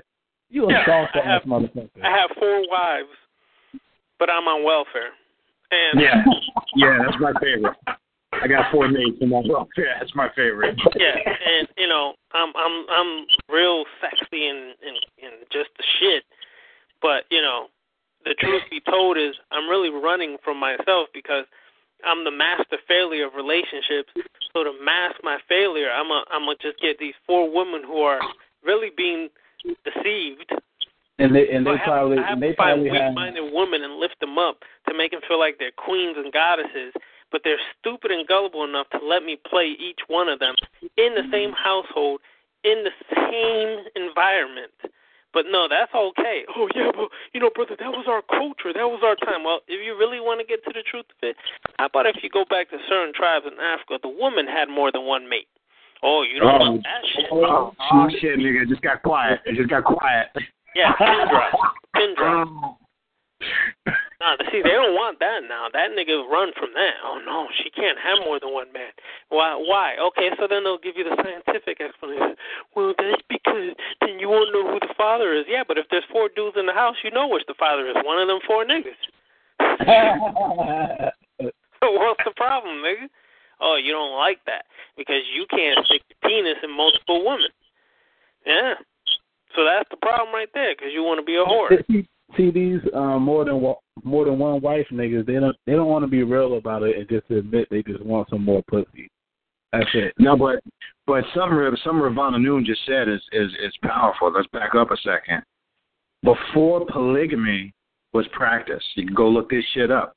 Since all of you master Google teachers, go look this shit up. And I want to back up on something Brother Ravana Noon just said. The woman having multiple husbands was practiced and predates polygamy and any other culture that came after it. Could be Africa, Egypt, Islam. You can go back to Dravidian cultures in India, where that's a normal practice. In ancient Dravidian cultures where the woman had multiple husbands. So I simply say, just like Brother Ravana Noon said, if you got that brother, I got 4 wives. Well, how would you be? If a man can have 4 wives, then a woman can have 4 husbands. Heard a pin drop in this motherfucker. It got quiet. That's the reality. And we've addressed that shit on this show. You know what that's about? We call it the doctrine, not the doctrine. These are your same people, your same brothers that belong to these organizations and are up there, the black woman's God, the black woman this, the black woman that, blah, blah, blah, blah, blah, blah, blah. Lulling your ass to sleep with that rhetoric. And I simply say to those organizations, where's all your black female teachers if you say the black woman is God? You're not representing what you're saying. All they're doing is feeding some of these sisters' egos, get their ego all big, and then they prey on them, pretty much. Well, they prepping them, brother. That's the mental prep. It's exactly what you just said. That's what's called grooming. They groom them. Exactly. Groom exactly what they want them to be. And how do we know this, brothers? Let's tell them how we know this. Guess what? We did that shit at one time. When we were in our stupid, ignorant mind state. We're telling you this not because we're analyzing it from an outside perspective. We're telling you this from personal experience. When we were in that ignorant mind state when we were younger, that's what we did. Are we ashamed to say it now? Hell no. Because that's addressing your bullshit. I hope you're getting the point now. Now, if we just pretend like that never happened and we never did that, then we'd be hypocrites. Then we're not advocating the same things we're claiming that we teach and that the people need to address too. That was one of our bullshit that we needed to address. And now we are mature enough men to go, that's why we really did it. Did we really do it with the intent because we believed that bullshit we were saying? Hell no. We did it because we were trying to get in the female's pants. Ain't no shame in the game. That's the reality, though. That's called addressing your bullshit. Okay? It's no different than at one time everybody was promoting that the black man is God. It's the same egotistical bullshit. Same shit. Guess what? All we got to say to that, this would be addressing your bullshit, too. I simply say to those people, for anybody that's still caught up on the race thing, and you've heard many guests we've had on the show, this doesn't mean we're saying we love white people and we need to embrace all of them and we need to hold hands and run butt naked through grass fields. That's not what we're saying. That's not what we mean. But we are saying this. It's a mind state. It's a lesser manifestation of yourself. Here, real simple. And we've said this on older shows. Go back and listen. If you're still stuck on that, the black man's God, and there's a black God and there's a white Caucasian God, and you're still caught in the whole religion debate and God and the devil and black and white, you're never going to get anywhere. And all I simply say, it works the same way that these black organizations be it the Nation of Islam, it could be the Nuwapians, it could be the Black Hebrew Israelites, okay? The same way they question the white man's religions, be it Christianity, and say that it's built on spook gods and superstitions and faith and belief and myths, and it's not true, and their God is a false God, this and that, and the white man's the devil, blah, blah, blah. Well, all we got to do is turn around and ask the same simple question to somebody that believes that they're in tune with this original black God that they claim to have a spiritual connection with. Say it's the Black Hebrew Israelites. It's the same system or the same way the white man thinks. It's no different. And all I ask is a simple question. To this day, I get tons of emails, people dodging the question and giving me every answer but the right answer. I simply ask them, if you're, for example, a member of the Nation of Islam, if you're a Black Hebrew Israelite, a Nuwapian, or whatever the hell you are, or you believe in this whole black God versus white God thing, I simply ask you, what was the purpose for your black God creating the white man? And I never get an answer. I only get rhetoric in their doctrines of how they believe genetically the white man came about. That's not what I'm asking you. Stop sending me emails giving me, well, you see, Yakub was in the backyard with 2 magnets. Rhetoric. You see the Canaanites in the book of Genesis. Rhetoric. I'm not asking you genetically how you believe, according to your doctrines, how the white man was genetically created. That is not the question. I'm not asking that. I don't care about that because that's all still religion, faith, and belief, and none of it can be 100% proven. So I'm not asking you that shit. I don't care. I'm simply asking you, if you are recruiting me for your God or your organization, or you say you have the truth and your supreme leader knows everything, and this is the path, the way. All I'm asking you is, if that is the case, the very thing you are recruiting me for to fight the white man, your God is responsible for creating. I can turn that same psychological bullshit around on you. So now you want me to pledge my allegiance to this black supreme God, and then you want to tell me we got to do battle and overcome the white man. He's the devil. Well, shit, Negro, who created this devil? Who created this white man? Well, who allowed him to be created? This same fucking God that you recruit me for. How come nobody wants to address that shit? See, when I say that, I get attacked. Oh, man, brother, you see, you don't understand. See, brother, no, there's nothing to see, brother. Why understand nothing? It's a simple question with a simple answer, but I'm not going to give you Negroes the answer. You need to come to the answer yourself. Because if I give you the answer, it'll be in my words and my realization. You need to raise yourself up to the reality of the answer to that question. Yeah, you got to sign up for Benitez's class. Yeah. You got to sign up for my class, and then after you take my class, you're going to be transformed into a spiritual baboon. So yeah, you got to sign up. That's the whole point. We got to stop this. That's the problem where we're stuck. We're stuck like Chuck. And see, we can't get past that because this is what keeps us trapped under the illusion that we're spiritually growing when actually we're not. So this is why we say. For these Kemetic Negroes, answer this question. If you're so much against white people and you say the Kemetics were against white people, why did your ancestors initiate white people into the mystery system if they were so prejudiced? Right. And here's on that same note, I was just watching, you mentioned earlier, House of Consciousness. I was sitting there watching. This shit is comical, man. I mean, really, it's funny. It's funny you mention them. When I want to get a good laugh, I turn on that shit. Well, here's the funny thing. Speaking on that, the same thing you just said, and you can get some buttered popcorn. It's like watching a sitcom and shit. You have this brother Shaka Akmos debating with this other brother, some Hebrew Israelite clown.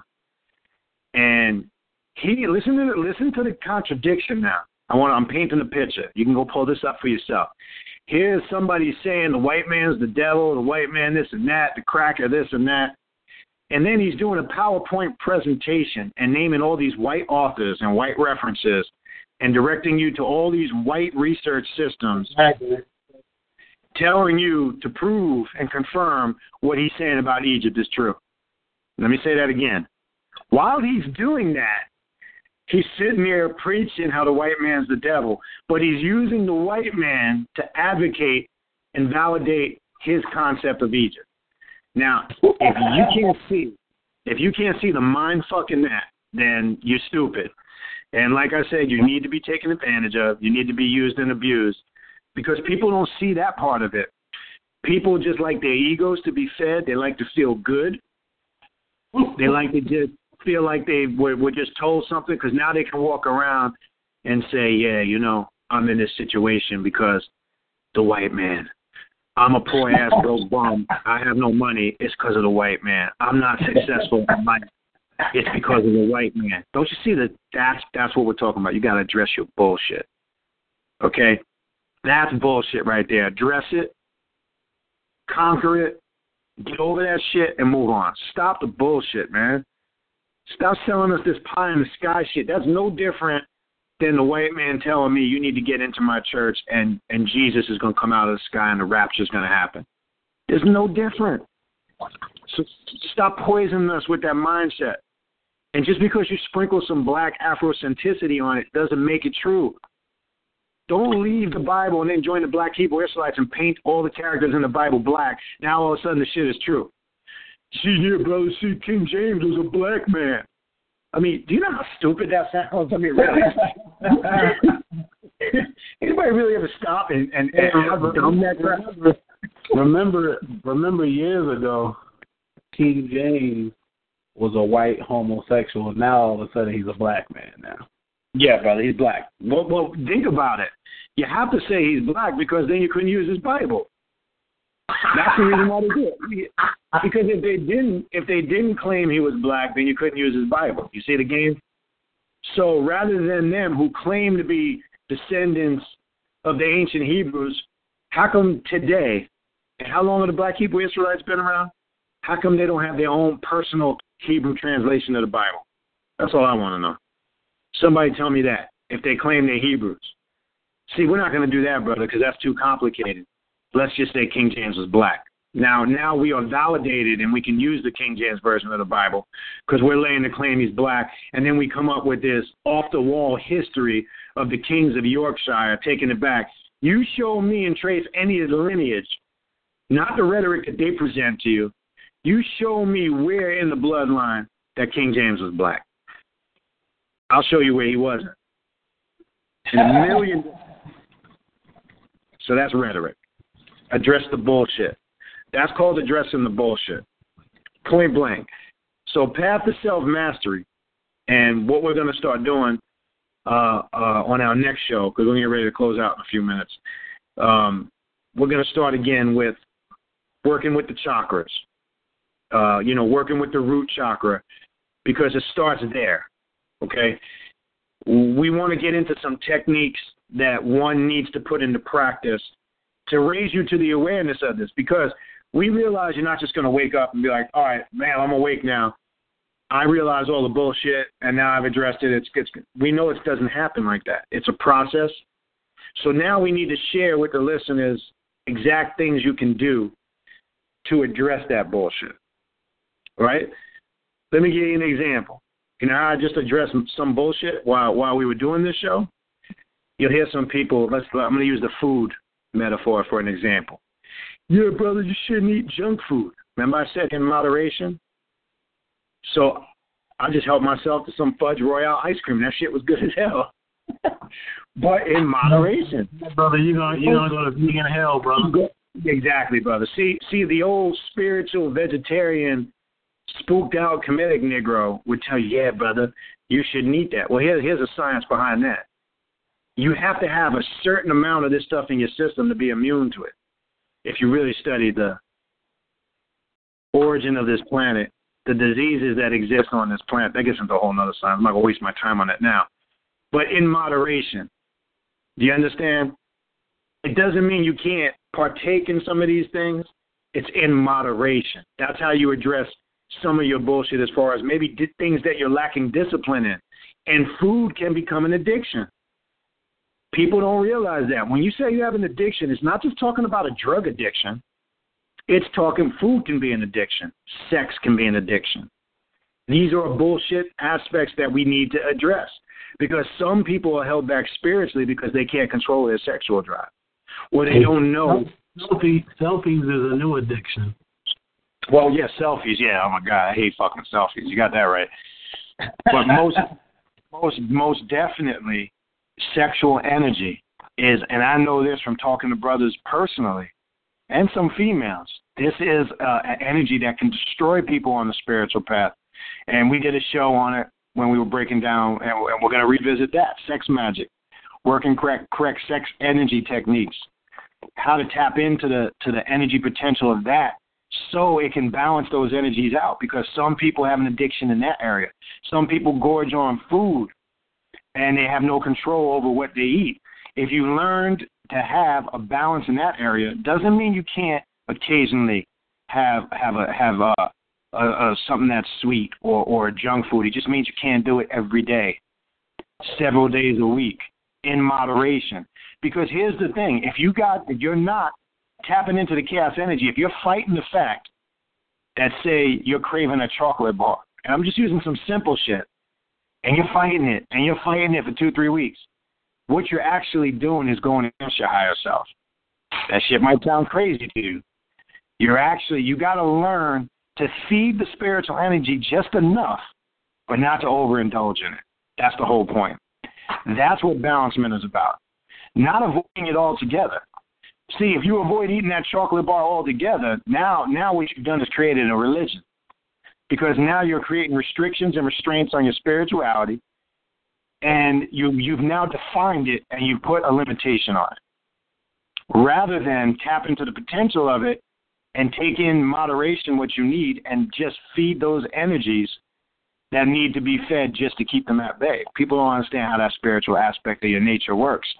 So they tend to just go off on a tantrum one way or the other. But we're going to tap into that. Having said that, I don't know if there's anything you brothers want to add in closing, but go ahead, and then I think we'll close out. Sure, let me close. As we always say on the show, do the work. We can all talk till our faces turn blue.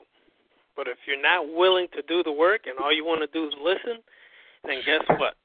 All you'll ever be is a listener, and you'll never elevate or progress anywhere. So make sure you do the work. The next few shows is going to be exclusively us speaking, and we're going to give people techniques from experience, from our travels, for different parts of spirituality of the work you need or are asking to do.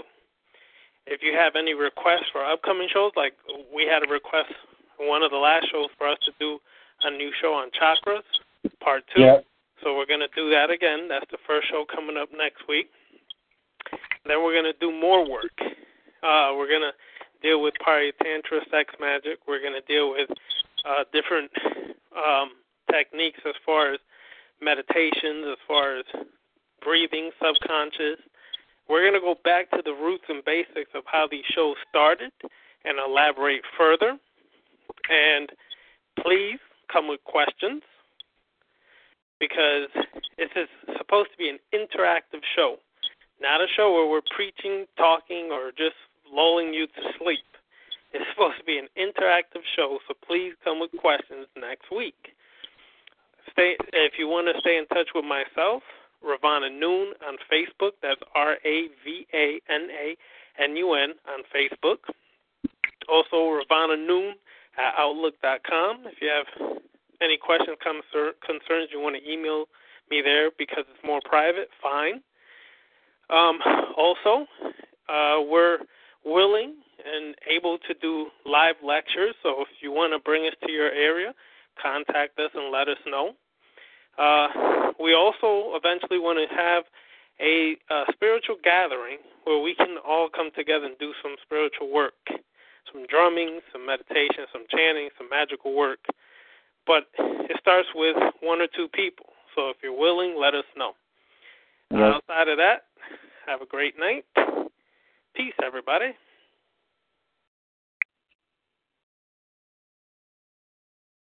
Yeah. Peace, brother Sargiti. You hear me? I didn't know if you guys hear me. Yeah, peace, this brother Sargiti. And my last comment, I mean, just as we always say, do the work. I mean, for real, you guys may think we bash people, you know, we say this or we say that. We make fun at reality. That's what we do. That's right. You have to, you have to laugh at what's real because the shit is real. We see it all the time. I mean, you have to do your own personal work and don't forget to live life. Sometimes niggas get so spiritual. That's right. They forget that they're living on Earth. That's a good point, brother. Like, don't space out. Come back down to Earth. Experience this shit. No, I play my Star Wars game.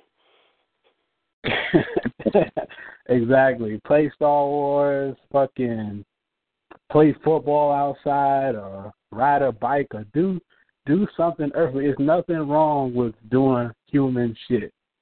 That's the white man shit. Man. That's the white man shit, man.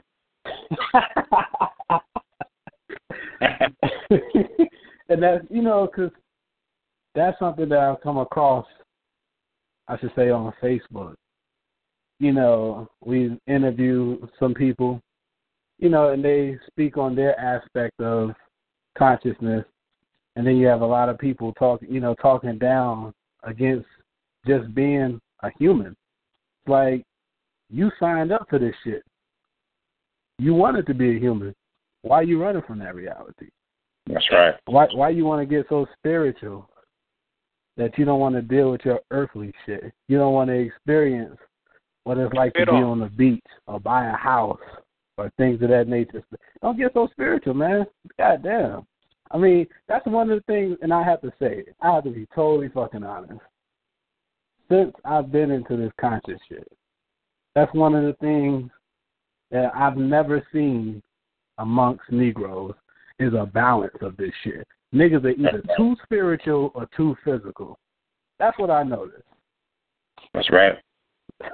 You gotta have balance, man. I mean, but do the work, balance your life, and if you want to contact me, Asargede on Facebook, AUSARGHEDE, Asargede. Also, you can contact my email, asargede@yahoo.com. Peace. All right, appreciate it, brothers. Yeah, excellent point. I'm glad you said that. Live life, man. If you like sports, don't mean you can't play sports. Every now and then, treat yourself to something good to eat that you like. Fuck all that religious shit. Okay, that's very important. Live life, have some enjoyment. I'm glad you said that, brother. You signed up for this shit. You're human. You're here. Live it. Another excellent point, like Ravana Noon said, we are planning a spiritual gathering. Now, I'm going to be honest with you. I'm not saying we're going to want everybody there because we can't have everybody there. But if you are sincere and you definitely want to attend, then it will be an event where we do spiritual work, some spiritual magic for the ancestors, some intense drumming. So if you play drums, it's something you definitely want to come to. So there'll be things of that nature. So we got to actually start living and practicing the culture. The drumming sessions are powerful because I know when I get into those sessions, I'm in a whole nother zone. I'm in a whole nother universe. So most definitely that'll be powerful. Again, all of us are available to do lectures or classes. Just contact us. And for those that will be in the Miami area this Saturday, I will actually be doing a lecture Saturday night at Sophia's Garden of Mad in North Miami Gardens. You can contact me or email me. I'll give you the information to that event. You can email me at khnum19@gmail.com. There's no charge to get into that event. We never charge to get in. But I will be there with a ton of books, so all the stuff we're talking about tonight, there'll be other vendors there, food vendors, etc. So just support the vendors. That's all we ask. You could also contact me and reach me through YouTube, Mother Nubia Inc. I put videos up there, at least 1 or 2 a week. Also, you can go to the Mother Nubia Inc. Google channel. All the shows are archived there. and obviously our Facebook page, Waking the Universal Minds, for any comments, suggestions to keep up with the latest. And again, as we said, moving forward, we're going to do the next several shows and get into some techniques and topics of stuff you can actually put into practice. And that's pretty much what we got going on. So we hope what we talked about tonight earlier with Dr. Bynum sinks in. And hopefully here on what we discussed in the second portion of the show, the path to self-mastery. Again, don't be deceived by anything or anybody. Leave all these Mickey Mouse clubs alone and join the club of mastery of self. And I guarantee you do that, you're on your way. All right, so we thank everybody for joining us and for listening in. And we will see you next Thursday night, 9 p.m. Eastern Standard Time. Peace. Peace.